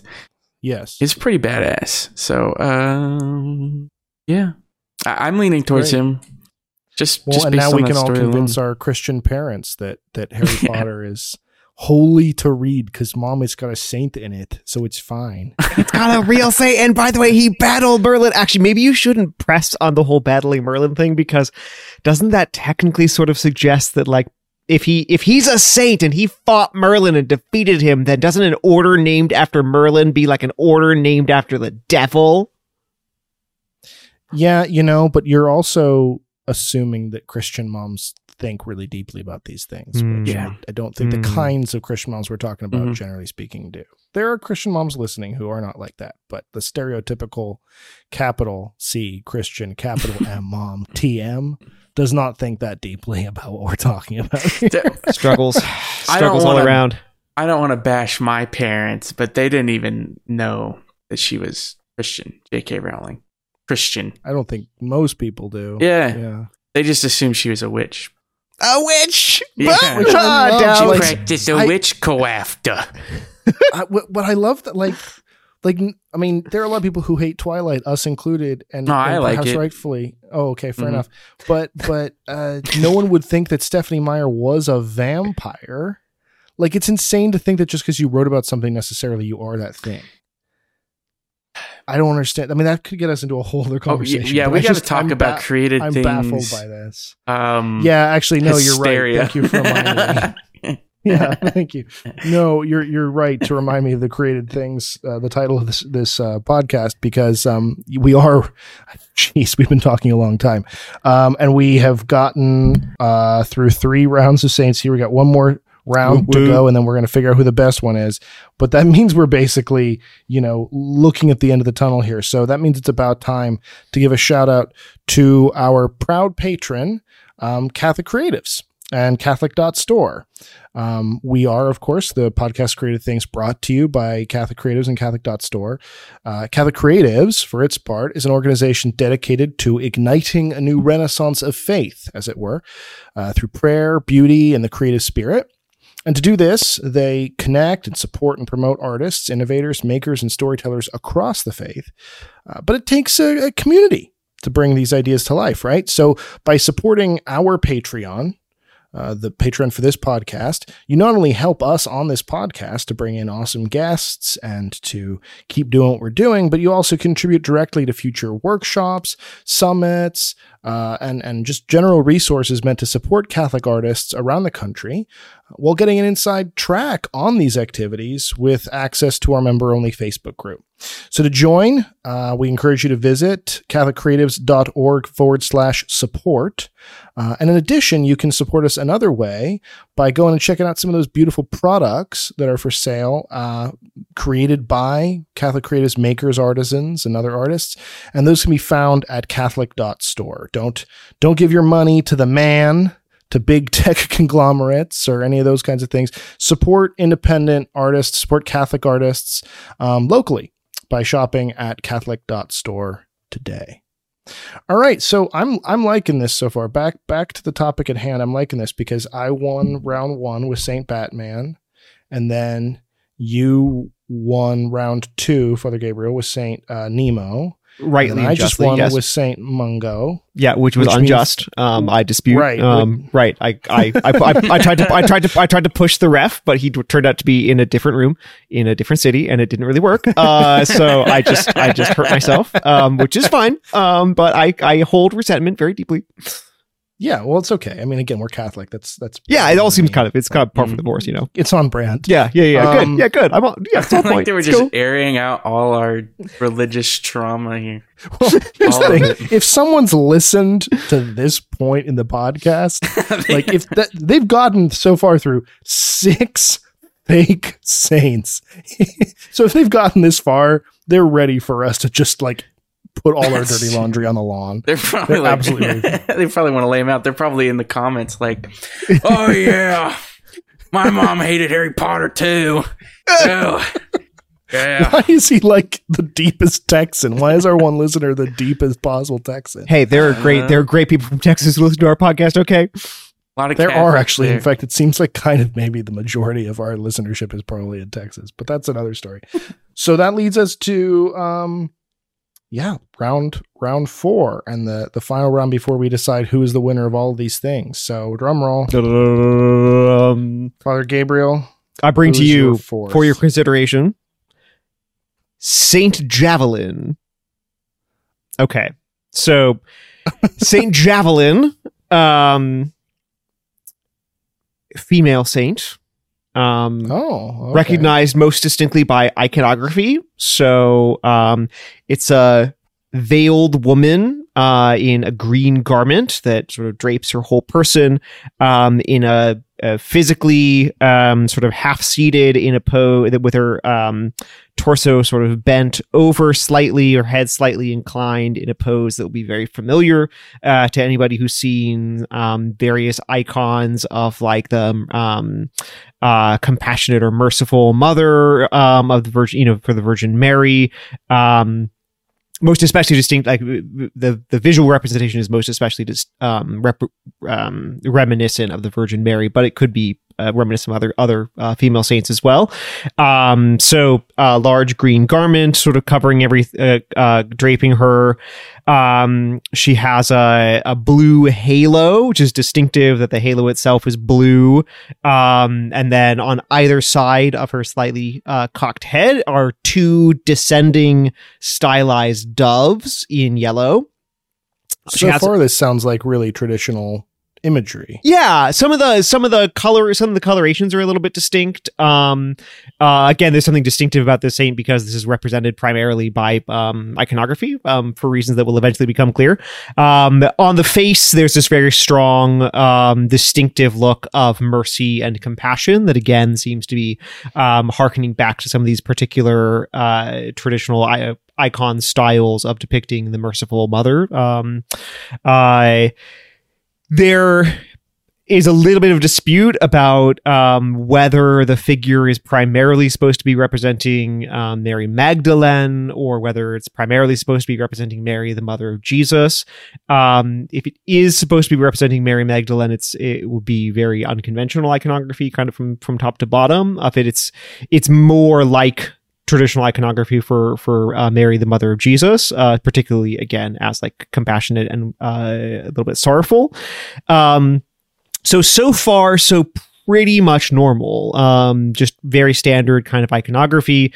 Some very slight alterations of the coloration, which when you're, which stand out nonetheless, but still it's mostly just coloration alterations.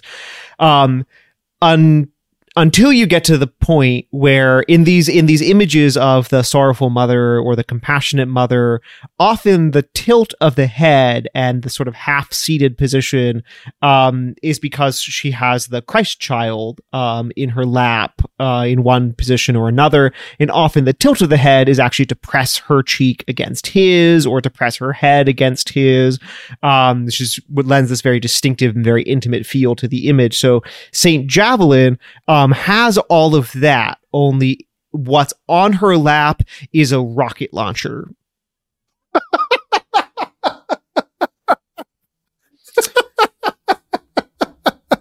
Oh Hell my God, yeah, brother! Hell yeah! So that's exactly it. Yeah.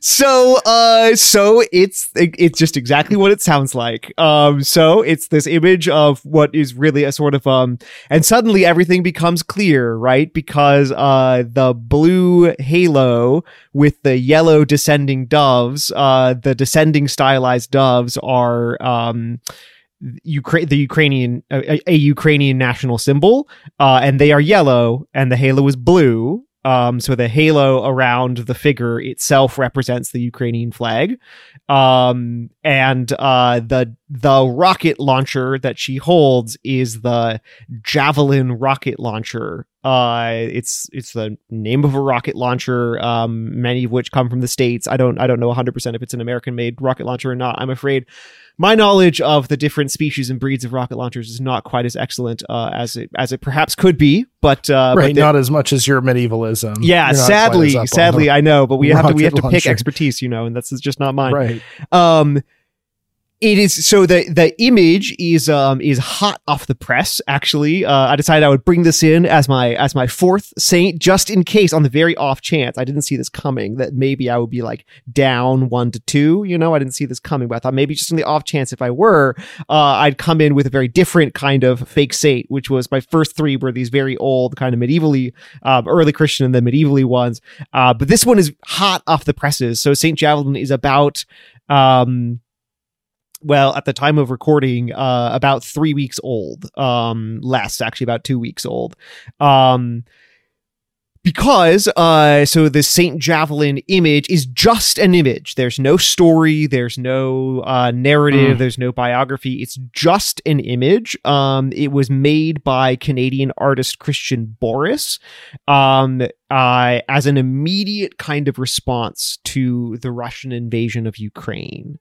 That he proposed, sort of incorporating these ideas about like Eastern Christianity, iconography with the defense of Ukraine, with the way in which particularly like rocket launchers are playing this incredibly large part in Ukrainians defending their independence against the invasion, and then also like these rocket launchers being given to Ukraine by other countries, among other things.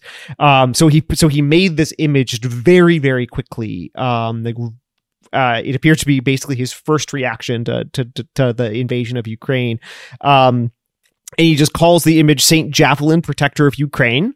And that's it. On his website, there's no explanation of the image. There's no nothing. There's no story. There's no, unlike our other fake saints, there is no imagined backstory. He does not, like our Finnish Saint Patrick, he does not give Saint Javelin like an imagined backstory. He doesn't invent a person to populate this image. It's just this sort of pastiche image of like the mother of Jesus as a compassionate and sorrowful mother, cradling a rocket launcher. Christian Boris had a pre-existing relationship with Ukraine and with Ukraine war relief specifically. So he had done various things for a long time, working with a war relief charity that's actually quite beautiful, like looking to give education to war orphans, and then like counseling and therapy and healing and stuff for veterans with PTSD and these kinds of things. I think it was originally associated with the 2014 invasion of Crimea and other things like that. But he said that originally he had designed the image just hoping to make $500 that he could donate to this charity, because he realized how absolutely critical particularly the work of this charity was going to be going forward. In 2 weeks it's made over $650,000. Oh my gosh. Yeah. Wait, so like merch? Like how is it made? Merch. So they were just buying like t-shirts and yeah, there's at this point there's everything. Like I found out about this shortly after it went live, and like every day it like quadruples, the amount of merch and everything that's available. So it's pretty astounding. I mean, there's direct donation possibilities as well. So I don't know what proportion of this is from merch and what proportion of it is direct donation, but presumably most of it's from merch. So yeah, but this is the thing. So this is it's about a 2-week-old Fate Saint with no backstory, no history, and no nothing. That has a really distinctive visual iconography that is like the one thing the Virgin Mary basically never has under any circumstances ever, which is a weapon. Right. And not just any weapon, but a rocket launcher. So, well, if you're going to have, if after, 2000 years of iconographic tradition, Mary's going to break habit and get a weapon, like you could do worse. Yeah. It's like, launcher. here's what I'm going to do, hon. I'm just going to grab rocket launcher. I was going to say, this might not be a funny enough story for me to even ask about, but I'm just curious, when you say you found out about it almost as soon as it went live, that implies to me someone very urgently texted you about it. That is exactly what happened. Yes. Yes. Somebody immediately and very urgently knew this was something that I needed to know. As I'm like, so I was like, oh my gosh, there's a fake saint. This is either wonderful or terrible. Father Gabriel needs to know about it right now. Yes, that is like basically exactly what happened. Yes, in fact. So basically immediately after this went public, one of my friends was scouring the internet for me in a free and totally unpaid manner, and was like, oh my gosh, you have to see this. This is insane. And here it is, I'm curious what your thoughts are, Kyle. I'm like, on the one hand, obviously it's great that they're raising money for people who are victims here. On the other hand, there's such a rich Christian tradition in Ukraine of all these amazing saints. And as you point out, Father Gabriel, this really rich, iconographical tradition. And it makes me kind of bummed out in the same way that it kind of did with Urho, frankly, like when I was saying that if you're going to choose a Finnish saint, why not go with, actual Saint Henry, patron saint of Finland? It kind of bums me out that it's not like one of these Ukrainian saints who are real pray for. I don't know. I'm struggling with my feeling on this because it's obviously such a good thing, but it's obviously like such a sad, almost, I don't want to say betrayal, it's too strong a word, but like a cop out almost of a real tradition. I don't know. What do you think, Kyle? Well, first, this is kind of unrelated. I did want to ask this. You mentioned that there's never images of Mary holding a saint. I'm recalling holding a weapon. Holding a weapon. There's like an image of Our Lady of Guadalupe, and sometimes there's like a knife involved. Am I like remembering that wrong? So you're thinking of specifically, and this was something that we just sort of chose off air to not get into. You're thinking specifically of drug cartel reinterpretations of Our Lady of Guadalupe. Yes, yeah. That's okay. That would explain. I've never seen that, but okay. Yeah. So the iconography of Our Lady of Guadalupe, which we want to do like a series on almost because it's so amazing, but never, ever includes a weapon unless it has been taken, and there are many, many fake saints with a whole different tapestry and vibe that we're not going to get into this episode that are specifically related to cartel Catholicism, and that deserves its own exploration. But that's what you're referencing. Yeah. I was searching because I've been discerning whether I want like another tattoo, and Our Lady of Guadalupe has been up there just because her story is incredible. And when I search Our Lady of Guadalupe imagery on the internet, you get like a dagger. You get a lot of like well, oh man. I mean, maybe. Yeah. I mean, so there is the whole a dagger will pierce her heart thing. So which is why I thought I actually balked when you said that Mary is never depicted with a weapon, because I can't think of any specific examples, but I really thought that there were images where a dagger was actually piercing her heart in where she's being pierced by a sword, sure, but wielding a weapon, that's different, you know. Okay, so that's her being pierced by a dagger, pierced by a sword. There's like the Seven Sorrows visual tradition where there'll be like 7 little daggers around her heart and these kinds of things. That stuff is common. One for each of the dwarves. One for each of the dwarves. Yes, exactly. Yeah. It's the sleepy one's the worst. But that's the idea exactly, that she's never seen like wielding or using a weapon of her own, or even really holding one. So like, I would not go down the realm of getting a tattoo from a cartel tradition, I'm just going to say, because they kind of worship the actual devil. I mean, just put it out there. But although I will say, well, this is why I haven't gotten the tattoo either, because it's just that's like right. so much research. So much history. It's like getting Japanese character tattoos. Like, P.S. Basically, don't do it unless you ask me first, and then I'll tell you won't. The late night comedian John Oliver has started doing this bit that I want to rip off and claim as my own, but I won't. Where he just randomly will do ad reads for the Semolina cartel. Oh my gosh. And they're like absolutely not sponsoring it. They're like, if you want the best quality cocaine on the market, you cannot do better than the Semolina cartel.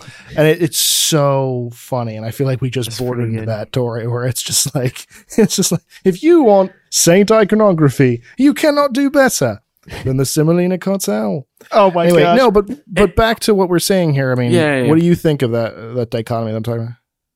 I mean, I don't know. Like, I get what you're saying. It kind of borders on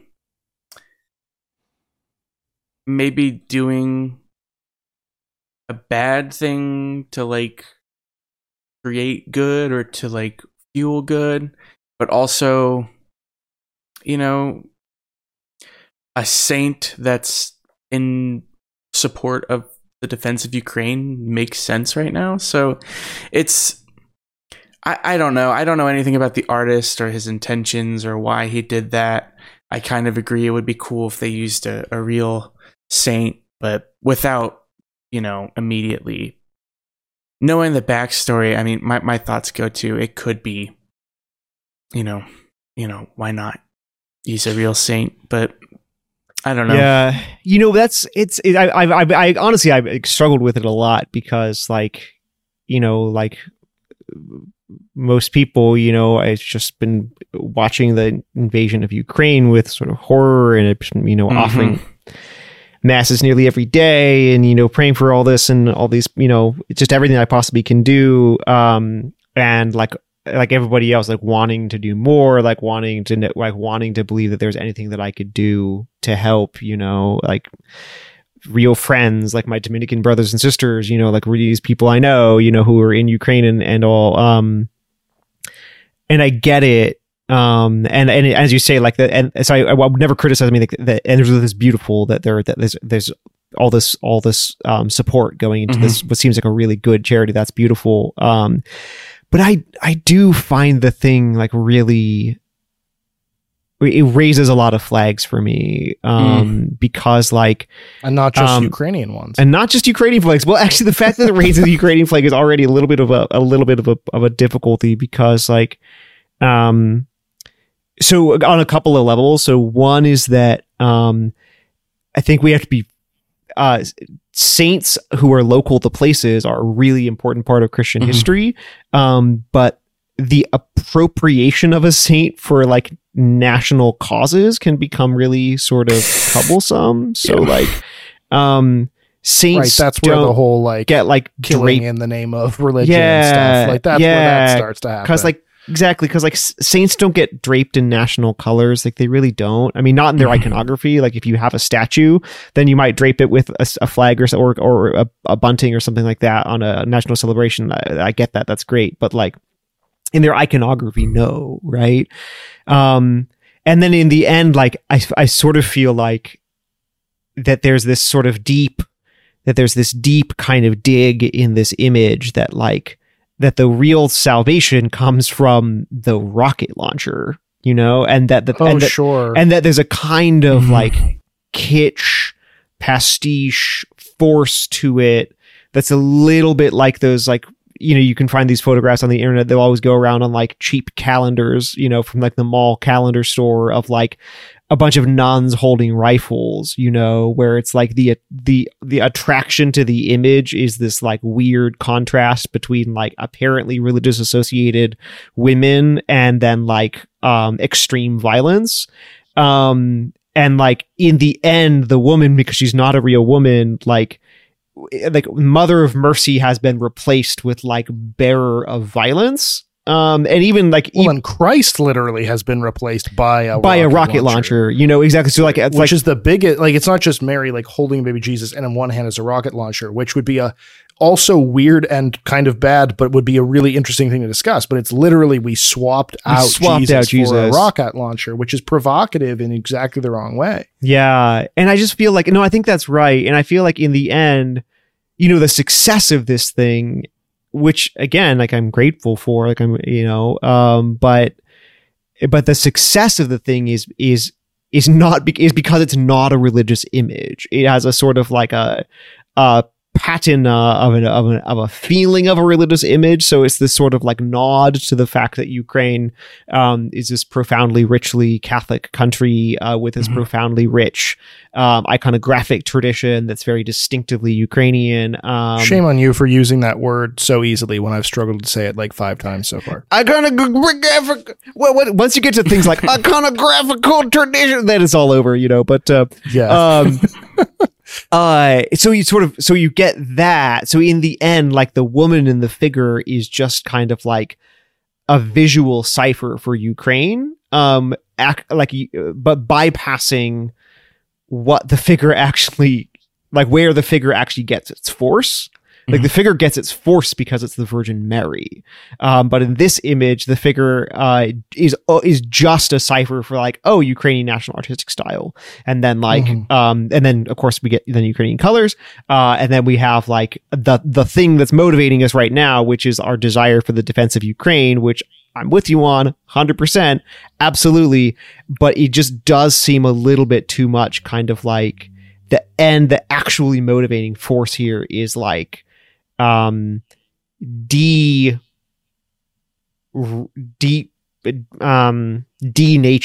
like once religious imagery transformed into a kind of a parody. You're using a lot of big words to explain something that I think can be summarized pretty simply in terms of this is religious cultural appropriation. I mean, even though it's well-intentioned religious cultural appropriation, and even though I think we would all agree, especially as, you know, kind of artists that the term cultural appropriation is used probably way too often and too flippantly without too core of a definition. I mean, this is what that is, right? It's taking all the imagery and trappings of a deeply held thing, a thing that is deeply held by a given culture, stripping it of its meaning completely, and pirating it for something else. And in this case, we're all grateful that the use is really beautiful. Like the something else is actually really quite decent. And I think that's where the internal conflict comes from. But ultimately, all these words that you're using to describe the problems you have with this come down, I think, to basic issues with the phenomenon of cultural appropriation. This is just religious appropriation. Yeah, that's interesting. Yeah, that's not a strong category of thought in my mind, but I see what you mean. I see what you mean. I think that's helpful. The interesting thing is that, like, I mean, as far as kind of postmodern cultural constructions, like deconstructions and reconstructions go, I mean, I think that kind of stuff can be really interesting. Sure. Oh, yeah, definitely. It's obviously, and so the tough thing is just as if we've turned the thing so completely on its face that like the whole structure of value that makes the thing have its actual visual force has been like inverted and pulled apart, then I think that there is a problem here, and that might be what, and that's me trying to put in my own words. I think what you're getting at with the cultural appropriation point, which is that like this has actually kind of turned the thing completely backwards over and around itself, and it's no longer recognizable. Well, I mean, so when we were when I was in grad school for art, I took my favorite class of all of them was this class on package design. And I would love to do like a couple episodes on package design because it's such a cool thing. Yeah. But we had to design, packaging for different products, including like the final project was to basically invent a brand from scratch and then design all the, like in real life, physically build out all the products for it. And I designed a pasta brand that I called Spaghetti Western, and it was all like cowboy themed pastas, and like a little cowboy using like spaghetti as a lasso. And I was very, very proud of it. But to do this, like I went and I got a pasta box and I deconstructed it and I, drew out all the dimensions and I made a template in Adobe Illustrator and I put everything on that. And then I put it down again and I said, this is a pasta box. And it's like, no, that's not a pasta box. Like what you created is really interesting and cool. Like what I created is really interesting and cool, but it's a final project. It's an art piece. It's not a pasta box. You actually removed the pasta from the pasta box, the original one. And then you made this weird kind of mockery of the pasta box. And look, don't get me wrong. It was a cool mockery. Like I'm proud of that mockery, but so I'm not saying it wasn't art. Obviously what I did was art, but I think on a more existential level, when you get into particularly religious appropriation, there is an emptying from the box, that is to say the imagery, of the pasta that gives it its identity, right? The content, the meaning that actually gives that box its identity, gives it its form. And then like you sort of create something, you say, oh, it's the same. It's not the same. And I think we have to be really clear about that as artists. It might not be wrong to do it, but you at least have to be very, very explicit about it not being the same in order for it to not be wrong. Because there are going to be a lot of people who just infer because it looks similar, therefore it is the same. It's a fair point. And, and I think it's something to be careful about here too, because, or I should say, maybe I don't want to put it in that frame. Something that a further kind of complicating and interesting factor about this is that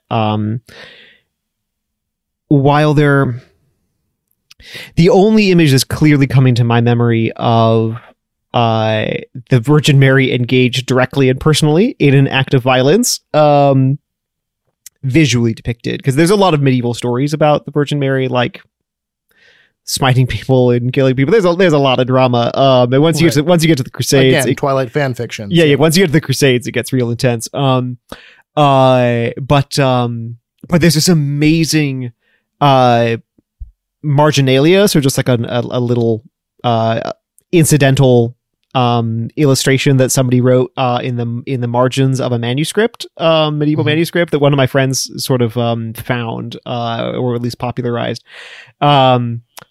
Which is the Virgin Mary punching the devil in the face. Yeah, I've seen this. Yeah, just this straight armed like punch in the face. It's the most amazing thing.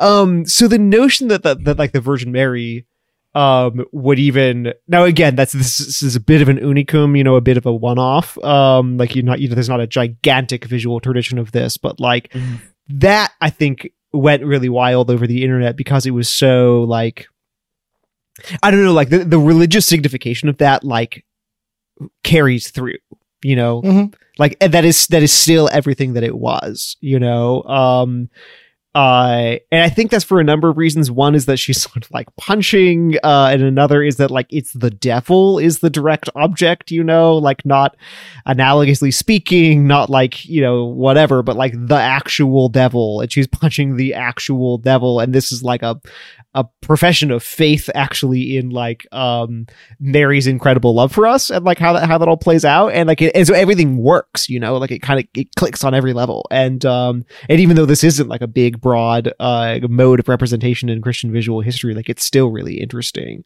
Where I just feel like, again, I don't want to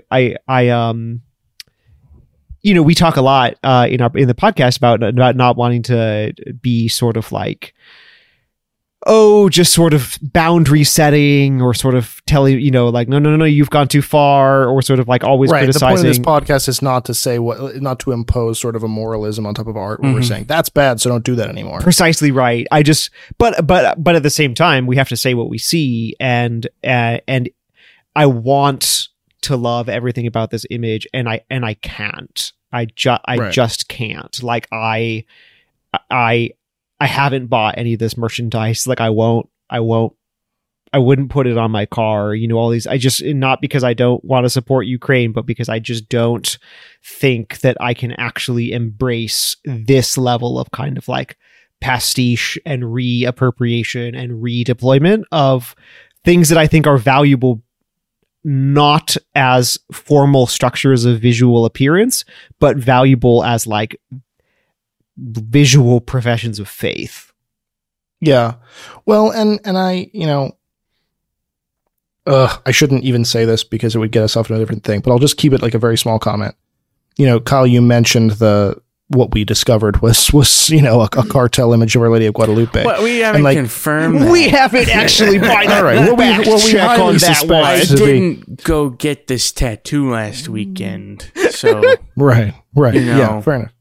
No, you're going to save that to come get another tattoo with me. It could also, just because there's a dagger in it, maybe it's a holy dagger. Yeah, we'll have to look into that. But regardless, you did at least inadvertently. There's no way that's the case. But I'm just going to say anyway. I did not get a tattoo. I know you did. But what am I trying to say here? You're distracting me now. No, I think okay. So with the cartel thing, like the connection here that there actually is like when fake saints go bad, right? No, when kind of when this trend in art or culture turns sour, it's always because of this. Whether we're talking about cartel Catholicism or whether they're talking about Saint Javelin, or to a certain extent, it's a silly extent, but to a certain extent, Saint Urho, right? The Finnish saint that I already mentioned, right? This goes dark when you remove the spirituality from the figure and replace it with anything, but especially when you replace it with violence and or patriotism. Like the second you empty a saint of their meaning and say, I can just throw in gung-ho my country and also bombs and blood, you've got something inherently satanic at that point. Because you just can't separate out violence from a satanic thing. Like you just can't. And no matter how well intentioned it is, I think if we're gonna put any kind of moralistic boundary or safety or bowling bumper on this topic, it would probably have to be that, I think, is, don't rip a saint of its meaning and replace it with violence and nationalistic pride. Yeah. Yeah, I think that's fair to say. And again, and this is even this is the Ukrainians have a just and moral right to defend themselves and use violence in the means that they do to defend their country, and their independence. And so that's not putting anything weird against that. It's just that you would just think like suddenly we have changed what is one weird trick to change the nature of my saint image? Like, well, once I've taken out any Christian referent and I've replaced it with violence, I have achieved my one weird trick, you know? Yeah. Yeah. Interesting. All right, what's your contender, man? What's your contender? We can talk about this all day, but what's your contender? We could. It literally could not be less of a match. I've been really trying every time you mention a saint to like reorganize my fake saints to sort of be a point for point juxtaposition. We just explored something really, really deep, and I'm about to pose the most shallow, stupid, aimless possible example from my whole list, but I do love it. I'm trying to think of the best way to do it. Okay. So have either of you ever been to a Chuck E. Cheese? Yeah. All my associations with Chuck E. Cheese as a kid were that like, this is where rich kids have birthday parties, which I think tells you everything that you need to know. Oh, wow. That does tell me a lot. Kyle, did you ever go to a Chuck E. Cheese growing up or no? Yeah. Why do you sound so depressed about this? I had a birthday at Chuck E. Cheese. Oh my gosh, you were a rich kid. I was a rich kid. That's Tear where down rich the kids tall have trees, birthday defeat the parties. proletariat. defeat the capitalists. We are the proletariat. We're gonna destroy you now. Okay, so everyone knows Chuck E. Cheese, the rat / after the 2000s mouse. Who is the mascot character?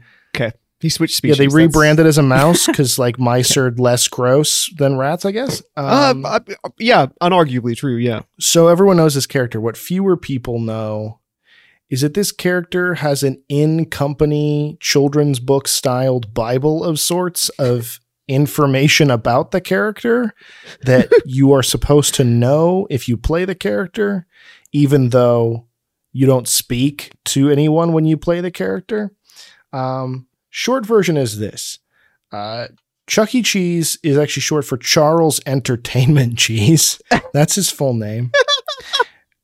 He was an orphan. And because he was an orphan, he didn't know his birthday. This is all in this book. You can look this up. There's a whole version of this uploaded to Issue. You can literally like swipe through it. But because he was an orphan, he didn't know his birthday. And he was very, very, very sad about not having a birthday. He was also a very, very good singer. And so one day he won a singing competition at the orphanage where he lived. And he won enough money to get a bus ticket to New York. And he goes to New York and he meets Pasquale, owner of Pasquale's Pizza, which is another Chuck E. Cheese character. And also a whole weird capitalist thing where now Chuck E. Cheese is like pretending to be an adult business on like Uber Eats and stuff to take money away from actual small businesses by just rebranding themselves Pasquale's Pizza. So if you like order from Pasquale's Pizza, you'll just get pizza from Chuck E. Cheese and you don't know. So anyway, it's that. So it's that Pasquale, not a highly business ethicked man, and he decides to hire this orphan mouse to sing at his restaurant to drum up crowds. And thank God child labor laws don't apply to orphans, by the way. Like mice or mice, yeah. Haven't you seen Stuart Little? Yeah. So anyway, so he hires this orphan rat mouse to come and perform in front of a crowd. Crowd comes up. It's Chuck E.'s opening night. He's so nervous. He cacks the note.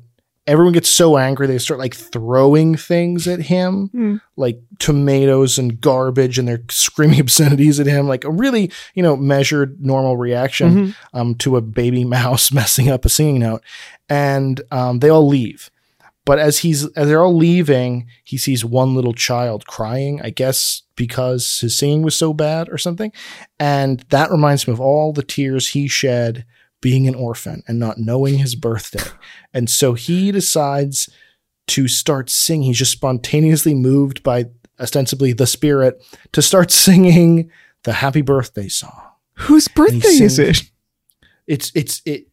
It's nobody's birthday. It's nobody's birthday, but he just deeply, like, he would sing the happy birthday song, I guess, to himself to comfort himself for not knowing when his birthday was. Like, this is a deep. He sings out of deep trauma. Brokenness. Yeah, right. So he starts singing out of his deep trauma. Again, this is all part of the official lore of the restaurant. Yeah, this is all he reasonable. Starts singing happy birthday to his trauma, and slowly the audience comes back in and they sit in awe of Chucky's beautiful voice.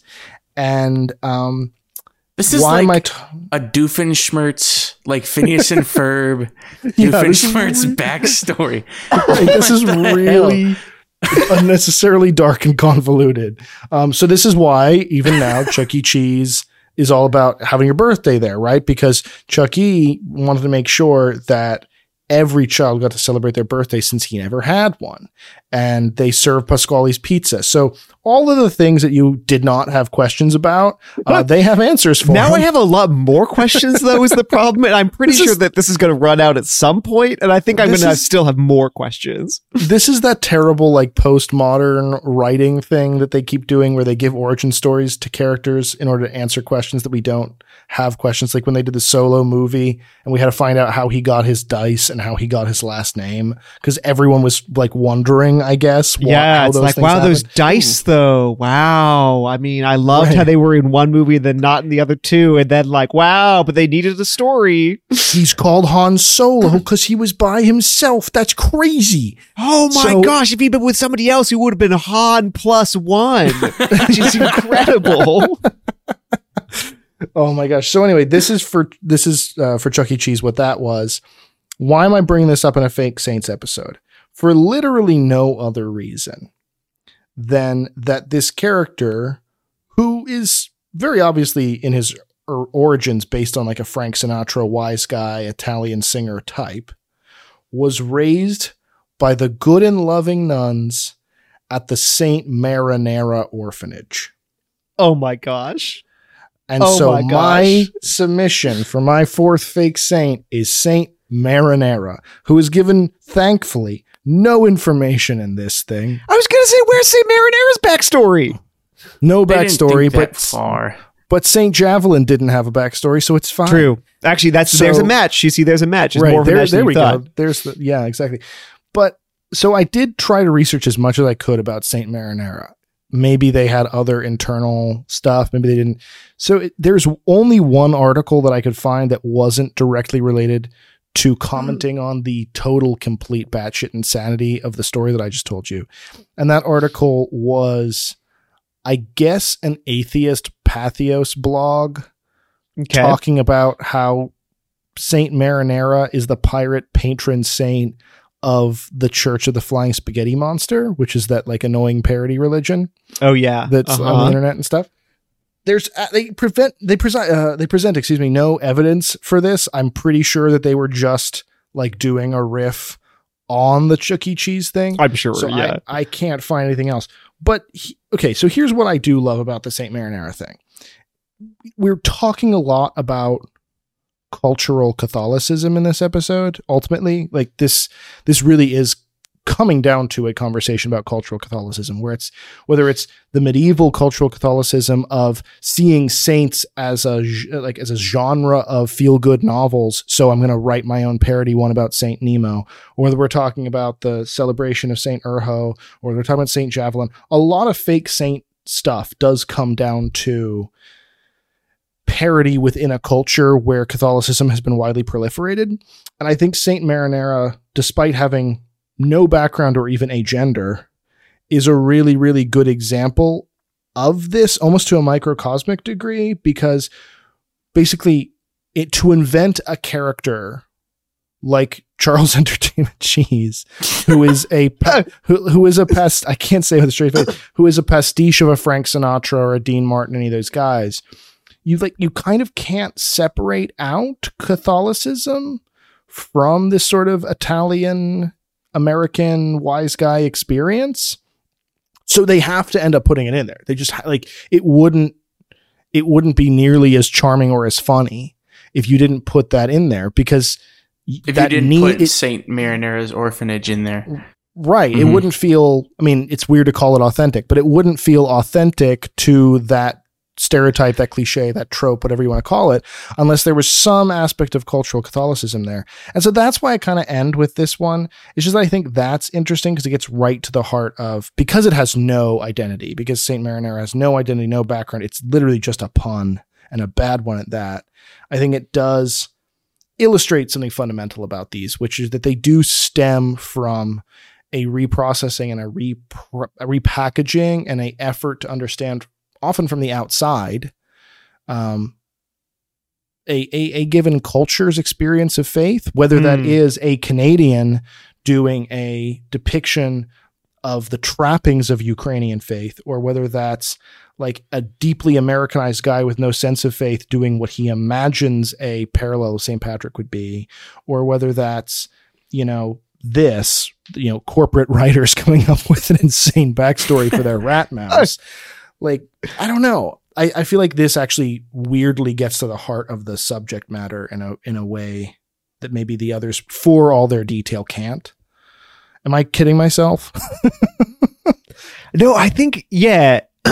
Because you're right. It's sort of, this is like, it's reduced to its absolute essence of like, what is the bare minimum that we can use to express that, like, this is a religiously orphanagey kind of a thing. It's like, well, like, why is it even there? Like, well, it's because like everyone is going to associate like, a child raised in an orphanage, like you want that to have a kind of like, you don't want it to be like a state-run institution that doesn't have any romance to it. So you want it to be like, because then you get Miss Hannigan, right? Who's that? From Annie. I forget. Side note: Father Gabriel wanted to do an episode on all musicals, and I as a theater kid, was like, "Are you an idiot? We have to do individual musicals," and that hadn't even occurred to him. Yes, it's Annie. It's the villain in the musical Annie. But anyway, continue. Yeah. Annie, it's the worst. See, this is why I have thoughts, but this is why we just do everything. Let's just do everything. We're like, yeah, no, that sucks. We propose something. I'll be like, no, it'll be great. But yeah, so it has to. So we don't want to be institutional, and then we want it to have some kind of relational thing, and so there's going to be like, the church runs orphanages, but then they have like saint names, but like nobody knows what saints are. So like, but it's got to sound Italian because exactly right, like as you were saying. So like, it's got to sound Italian, so it'll be Saint Marinera because that's a thing. One thing I love about that, of course, also because weirdly, Chuck E. Cheese does still consider itself primarily a pizza restaurant. Like they recently, like in the last 5 years, were like, we're going to be getting rid of a lot of the games. We're going to make it a space where kids can sort of play freely while adults study and get work done and enjoy get work done at Charles Entertainment Cheese. Right. And the only common factor between this and old Chuck E. Cheese is the terrible pizza, which means that they actually think part of their corporate identity, like a major part, is not the games or the animatronics, but the pizza, which is, just in case any execs from Chuck E. Cheese are listening to this right now, that's not what we all value or think about when we consider your brand at all. There's the Rolly thing where you put the balls in the holes. That's what it's about. That's what it's about. That's what it's about. That begins and ends there. That's amazing. Saint Marinera does have this very particular angle that I really love, though, which is the like misplaced anthropomorphism, where like this happens a lot. It's sort of like all these sort of half thought out stories and like advertising stuff like this, because this is proposed as Saint Marinera. This is selling pizza. You eat it. You eat it. This is proposing that you eat Saint Marinera. Oh, but then we can get into... No, this is just some goober who was working there, and he's like, the dumb boss is like, I need you to write up a story about Chuck E. Entertainment Cheese. Well, exactly. This is what I mean. And he's like, what? So he's at Norris, like, okay, so it would be, I don't know, Saint Marinera. It sounds Italian. It sounds Italian. Yeah, it's fine. And that's where it came from. It's not some like... You're assuming, though, Father Gabriel, that when you say anthropomorphism and branding, you're talking about like when Tim the Tuna sells the cans of tuna. That's exactly what I mean. That's exactly what I mean. Saint Marinera is a pizza. That's what I mean. Is that Saint Marinera? Well, he's the pizza. He's the sauce in the pizza.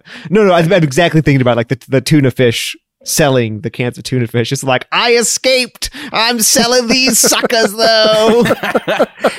I don't think so. I think it's just a guy who has the last name Saint Marinara. Maybe the sauce is named for him. Hey, maybe he's also a mouse. Maybe it was Stacy Marinara. Okay, but we just call her by her last name. You know? That's true too. All I'm saying is, Chuck E. Cheese Company, Charles Entertainment Cheese Holdings, if you're listening, stop being cowards. We want a Saint Marinara animatronic. Yes. We don't care if it's a pizza. We don't care if it's a rat. We don't care if it's a man or a woman. We just care that it is an animatronic Saint Marinara, like praying in the corner, like probably shouldn't participate in the actual shows. Should just be like muttering hymns in like the far corner of the bar, really creeping everybody out. Even if you get rid of all the other games and animatronics, I think we need this, and we're going to sue you if you don't. All above. Okay, it's to you, Kyle. Well, I wanted to say too, if that's the case, that it is a pizza. Saint Marinara is a pizza. Part of the backstory should be very dark. Maybe Saint Purple Nurple-esque, named a saint, but actually was not a saint. And then wow, that's the dark version. It turns out Saint Marinara is actually like and then a very bad person. Yeah, the orphanage was created in sort of a falsehood, like a darkest timeline. Yeah, dark. Wow, look at you. You just managed to make Charles Entertainment Cheese's backstory even darker and weirder. Good for you. Yeah, they subscribe to the Pepperonin heresy. There's a we have the flying spaghetti monster. We need a fake religion in Chuck E. Cheese world. So like in Chuck E. Cheese world, God is the fake God, and flying spaghetti monster is so in Chuck E. Cheese world, yeah, you're saying that the Church of the Flying Spaghetti Monster is not it's not canon. A parody religion. It's the actual one true religion. There is actually spaghetti. Yeah, and then they're like, you pray to God? Okay, whatever, dude. Loser. Wow, this is the way to like introduce children to like religious pluralism and religious autocracy at the same time. Like I kind of dig this. Who would have thought they need just from one line in an internal memo children's book we could deduce all of this. Each Chuck E. Cheese needs like a Jungle Gyms like theater that just gives you the lore of this. Well, so who Jungle else does that? For all the listeners who are not from Cincinnati, Jungle Gyms is a immersive themed grocery store where the entrance it's the world's best grocery store. Yeah, it has the entrance is a small movie theater where, to understand the apparently high concept nature of this themed grocery store, you go and you sit and watch the Jungle Gym story starring Jungle Jim. And like kind of like Epcot, where the it is nothing like Epcot. You shut your mouth. 100% like Epcot. The Epcot ball, whatever the ride is in there, Spaceship Earth. Yeah, it's kind of like that. How you're comparing the Jungle Gyms pre-show to Spaceship Earth. Mm-hmm. This is heresy. I don't care about Catharism or Pepperonism. This is heresy. Hey, listen, Jacob, you're outnumbered 2-1. No, it's okay. It's fine. It's great. It's great. It's great. All right. I know somebody else who is outnumbered. A little guy I like to call Jesus Christ. Maybe you know. Dun, dun, dun. I'd like to introduce you to a friend of mine. All right. Jesus Christ. I got to pick now. Okay. You do. Yeah, you do. So, I had this kind of, I don't know, maybe a bit of an epiphany, and I think you touched on this, Father Gabriel. It could be like the saint was created in hopes to recognize that there's sort of a right to defend ourselves. This could not be necessarily an attack. This could be a way to defend against the attacks on Ukraine, or to signify or to show that, wow, like this Christian nation has to get up in arms. And the reason I felt that way was because of the image you brought up of Mary punching Satan in the face, which, dude, Is that reverent in any way, or is that also? I think it is. I think it is, and it wasn't. Again, it wasn't meant to be like a. This wasn't meant to be an attack or whatever. No, that was meant reverently. Yeah. Okay. Well, I mean, with the whimsical reverence of Saint Nemo, frankly, right. I would like to think it's the whimsical reverence of this entire show. Like, we aim to be very irreverent, but in a deeply reverent way. Or, whimsically reverent, I think is another good way to put it. I've not heard you refer to it that way before, Father Gabriel, but I like that. So, yeah, I mean, sincere, and insofar as it's sincere, reverent, but silly, let's say. Yeah. Mm-hmm. Yeah. So I struggle with that. I'd really, really be curious to, know the artist's interpretation. And I know that, art, usually it's what, the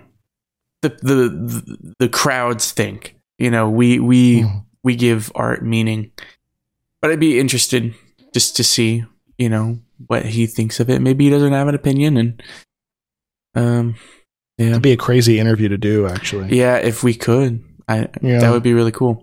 But what this comes down to, Kyle, is, do you think the right to defend yourself is more important than the right to pizza? I mean, really, that's what I got for pizza, honestly. Yeah, I got for pizza. I will like pizza. It's real good. It's a gabagool. Gabagool. Yeah.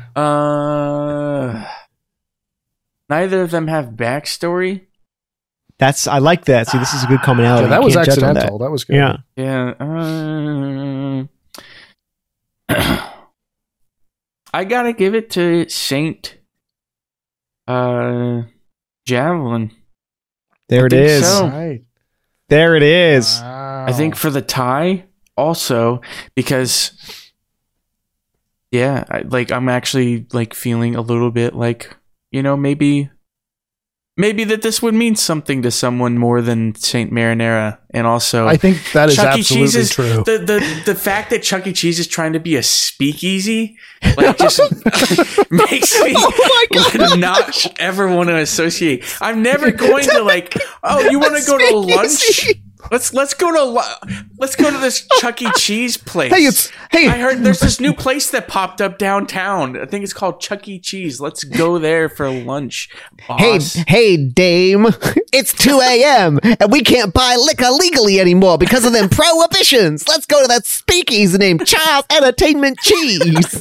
Next time I'm in town, We can play Kyle, next time I'm in town, Kyle, I will take you out to a official taxable business lunch, and I will not tell you where we're going, and I will take you to Chuck E. Cheese, and I will put in my business card for this podcast. We're going to go in ties, silk white scarves, little icons to Saint Marinara. We'll set up a little ofrenda in the corner. We got to totally fill this corporate dream that they have. We got to have tie, black suits or whatever, go in and we're working and we're talking business mumbo jumbo, and then numbers, business.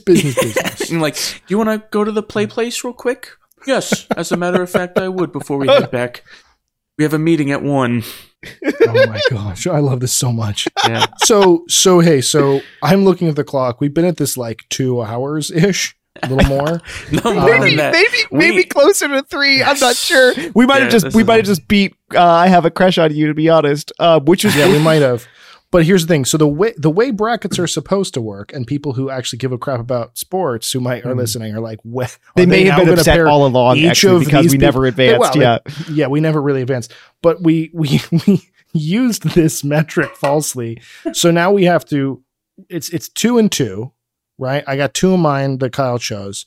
We got 2 of yours, Father Gabriel, that Kyle chose. I won't, for the sake of time, go through each and pair them off 2 by 2 and battle till we find one. But I do think it'd be cool to kind of go through and just sum up this episode by choosing, if we had to, what each of our favorite one from the whole roster was. I think that might be a good way to wrap up. So I'll actually start, just to get us rolling. My favorite from everything that was mentioned was Saint Nemo. I thought that was, first of all, your way of telling that story was awesome. You did a perfect job setting that up. You did a perfect job gaslighting us with it and making us think that we might not actually know the Bible that well. forcing Kyle to admit that he actually doesn't know the Bible that well. All of those things. I will willfully admit that. Yeah. I was even Protestant and didn't read that Bible. Yeah, didn't read that Bible. It took me a second. Your Bible. The Holy Bible. Right. But no, I love this Saint Nero idea. I think it's, first of all, I love the idea because there is, Father Gabriel and I were having a conversation off air the other day, which we do sometimes, about like our respective areas of medieval fandom, right? And one of mine is sort of like the culture of the Middle Ages and those vibes. And I think those are often really unfairly depicted, especially kind of in an anti-Catholic way, in your stereotypical Renaissance festival and stuff, where the people are having fun and they're very crass and they're very like, goofy and parodying of things. And then the church over here is very staunch and grumpy and have all the power, right? And there were certainly places where that happened. Anti-clericalism did happen in the Middle Ages and all these sorts of things. But I think there was much more gray area in between those two things of like monks and priests and sisters and saints with really hilarious sense of humor who wanted to take the piss out of the popular culture just as much as anyone else does. And I think that the fact that it would frustrate someone without that sense of humor is so delightful because it really speaks to all of the current insecurities we're feeling about someone like Saint Javelin, right? Maybe we are sort of the modern incarnation of that same, humorless monk who wrote the diatribe that you mentioned.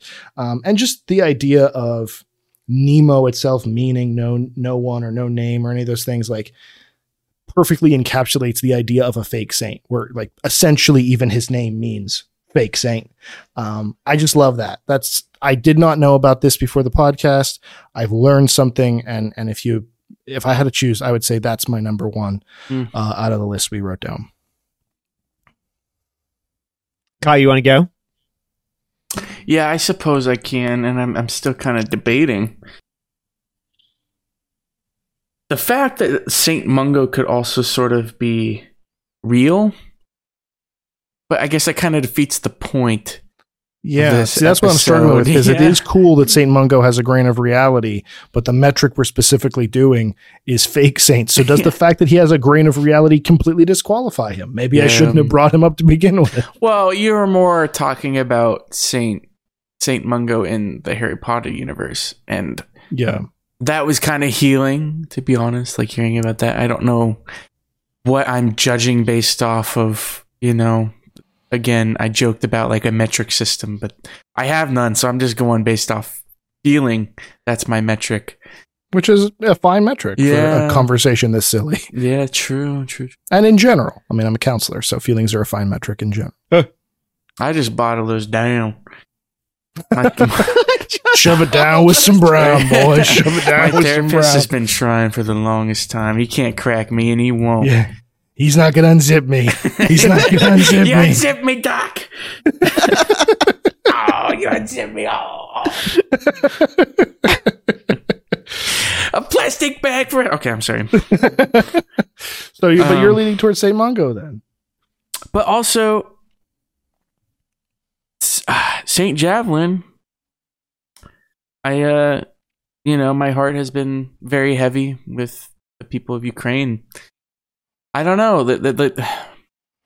I think any support and reaching out in any way is an attempt for something good, and it's really hard to ignore that. And especially with the idea of, this was a homily that my priest gave at the church I attend. That that there's like anger is not necessarily a bad emotion, and we think of the parable of the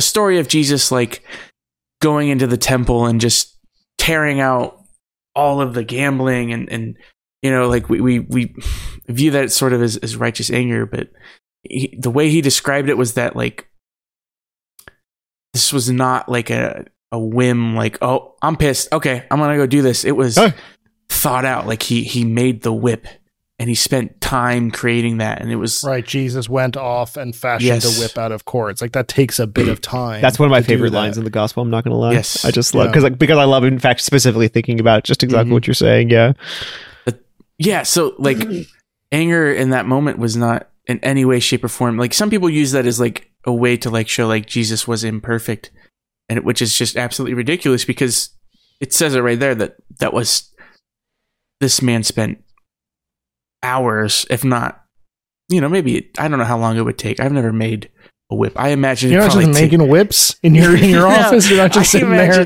during your lunch break making whips. Yeah, what the heck? What a dork! What a loser! If I wasn't working, I could probably do it. I bet he doesn't even know how to make a whip. Please, that's so cringe, bro. That's so cringe that you don't know how to make whips. Yeah. So I don't know. I think the idea of sort of a righteous anger that there's no other thing to do but defend yourself. And cool, I think I got to give it to St. Javelin. I think I do. I think, again, my heart is just so heavy with what's going on there. And again, I think any good is good. I think if it was done with ill intention, that's kind of sad that was what happened. But I think, but God can still use that. Yeah, exactly. I think this person was sort of reaching out in a way, and I went on a date and we walked past this, like it was like a witch store, and they had Mary in there, like a statue of Mary, and I was like kind of concerned that they had Mary in there. I'm like, no, Mary's supposed to be there. If the statue of Mary was supposed to be anywhere, it's in this store specifically. She can handle her own. Just that's badass, man. That's really cool. So St. Javelin. I'm done. Also, marinara guy you put, he's awesome. I love the pizza sauce. He's so awesome. I love pizza. But St. Javelin's cool. This is also mostly speakeasy pizza, though. Mostly speakeasy pizza. I go for the speak. The cocktail hour at Chuck E. Cheese. That's typically what I prefer. That's amazing. Well, I admit I feel a little bit like like when you're at a restaurant and like the guy right before you orders like the dish that you thought was like so cool. They're like, I'm the only kind of person here who would order this. Then like everybody at the table orders the same thing. You're like, I am the worst. But I confess, like he's mine, so I should try to choose something else, but I can't because Nemo is my favorite. Nemo's just hugely my favorite because, for a lot of reasons. So I really resonate with what you said, Jacob. And part of it is like, spoiler alert, like I am a religious, and so I know it explains his weird clothes. You swear you can't be Christian? Oh my gosh, liar! And I think so. Okay, so I was at the I got to see Tosca for the first time the other day, which was delightful. And I was it's an opera by Puccini.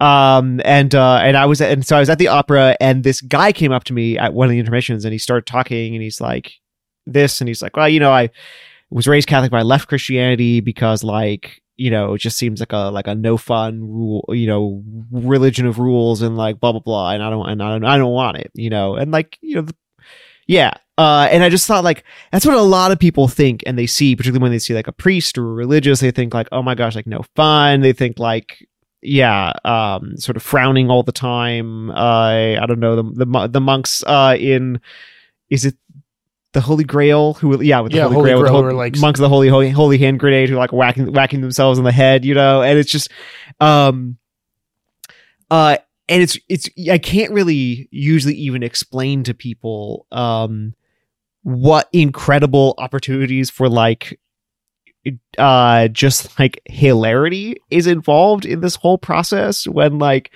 you actually can to a surprisingly large degree remove all the like interpersonal stuff of like, do we agree on this and do we agree on that, and like, what about all these principles that like you think are the best and I think are the worst, and like all this kind of stuff. We gotta take away a lot of that stuff and have a lot of shared common opinion, common belief about the things that are the very most important. I mean, obviously we have lots of differences on opinion, those kinds of things, but and then we share a bunch of texts together that like everybody knows. So like everybody knows the Psalter, like everybody knows a lot of the Bible, like everybody knows a bunch of saint stories, everybody knows a bunch of like genres of writing, like saints' lives and these kinds of things.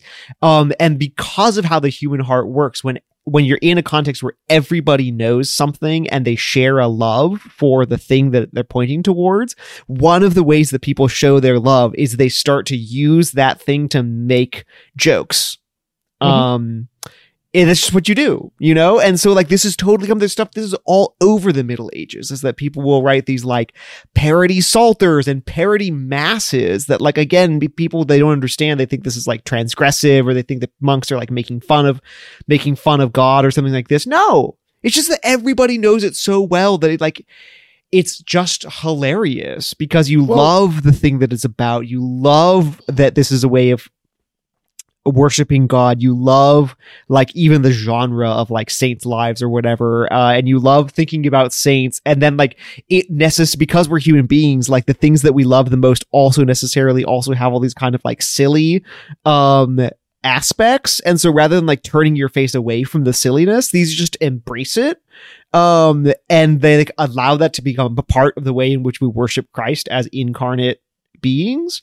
And I just think it's so beautiful. Like it's such a profound expression of like how completely Christ redeems us that I can't praise it enough, you know? And then also onto the fact that like, you know, this text is written at the end of the 13th century and it is just hilarious to like contemporary sensibilities, you know? Like I spent like a lot of us, I spent a lot of my 20s, researching like 18th century Japanese joke books. Sure, yeah. That's a common rite of passage. Yeah, I think that's how most people spend their 20s. And let me tell you, like most of those jokes don't work. You know, it is not like they don't work because you translate them to English. I mean, like in modern Japanese, they don't. It's just the humor and everything was so situational and so specific that like most of them are not really particularly funny, except for the ones that are about sex. And then it's just like funny, you know. To go full circle on how this very conversation started. Exactly. This is just like hilarious, you know? So I'm on the episode about sex. I can't wait. I'm Kyle. I have a sense of humor. I'm a wise guy. I like pizza. That's my impression of you, Kyle. I don't know if you could tell. It's not funny. But if I could build on what you're saying, Father Gabriel, like, yeah, there is this tremendous camaraderie, but also I think it speaks to, so when I was a little kid, I read this children's book, and I, honest to God, for the life of me, cannot remember what the children's book was or what it was about. I just remember that it included scenes set ostensibly in heaven, and that God was kind of a character. But I do remember the sort of letter from the author that she wrote to kids and parents at the end of the book, and she said, some people might be offended by my depiction of heaven. It was like fields and butterflies and stuff like this instead of clouds, I guess, you know, nothing radical. Some people might be offended, but I am a religious person and I have a personal relationship with God. And therefore, like with all my friends, I joke with him. And I love that. Because what I think people who think religion isn't fun misunderstand is that Christianity isn't primarily supposed to be, as you have often said, Father Gabriel, a religion. It's supposed to primarily, first and foremost, be a relationship with God. And any relationship, married relationship, friend relationship, any healthy relationship is going to have this profound camaraderie and this profound sense of humor. And maybe it's optimistic and idealistic to say, but I really think that St. Nemo represents this, and then more broadly, the existence of fake saints represents this. The humor implied from that, whether or not the creator knows it, I think implies the kind of sense of humor that we as Catholics should have with our friend Jesus, with our friend God the Father, with our friend the Spirit, right? And I don't know. I like thinking about that way. I mean, even Kyle, to be honest, it's weird to have you here because normally there's sort of this unspoken relationship between Father Gabriel and I where, you know, I'm finding depth in a very, very silly thing, right? And sometimes he does it like with Aqua Teen Hunger Force, but generally speaking, it's me. And I'm feeling like very kind of uncomfortable with the St. Javelin thing, but you're coming in and saying, hey, if there's this intention, like if a good thing is coming out of it, then God is there. Mm-hmm. I think the same thing is true with all of this stuff. Yeah. Like if there's a good thing coming out of it, like this is something that we can joke about with God and because of our closeness with him. And I just find that really beautiful. Yeah, I agree. Yeah, again, if the intentions are horrible, you can't do a bad deed. You can't use evil to justify. You got this, buddy. Yeah, something like that. Something like that. Yeah, you got it. You got it. And no, but I know what you're saying. No, definitely. Yeah. And I think I'm glad we had this conversation because again, I was looking forward to this just because it was a silly episode, and of course, you know, knowing us, the silliest episode is now the longest episode we've ever recorded, which just says a lot about who we are as people. But regardless, I hope on some level this inspires our listeners to joke with God. And maybe even delve into, because a lot of these are sort of folk saints, right? Of cultures and things like this. Maybe delve into the fake saints of your culture. Delve in certainly to the real saints of your culture. And in general, go forth and create cool things. You've been listening to Created Things, a podcast of Catholic creatives, hosted by Father Gabriel Turetta OP and Jacob Flores Popczak, produced by Jessica Flores Popczak and Kyle Meineke. To find out more about how you can support the podcast and other ventures for artists, visit catholiccreatives.org/support.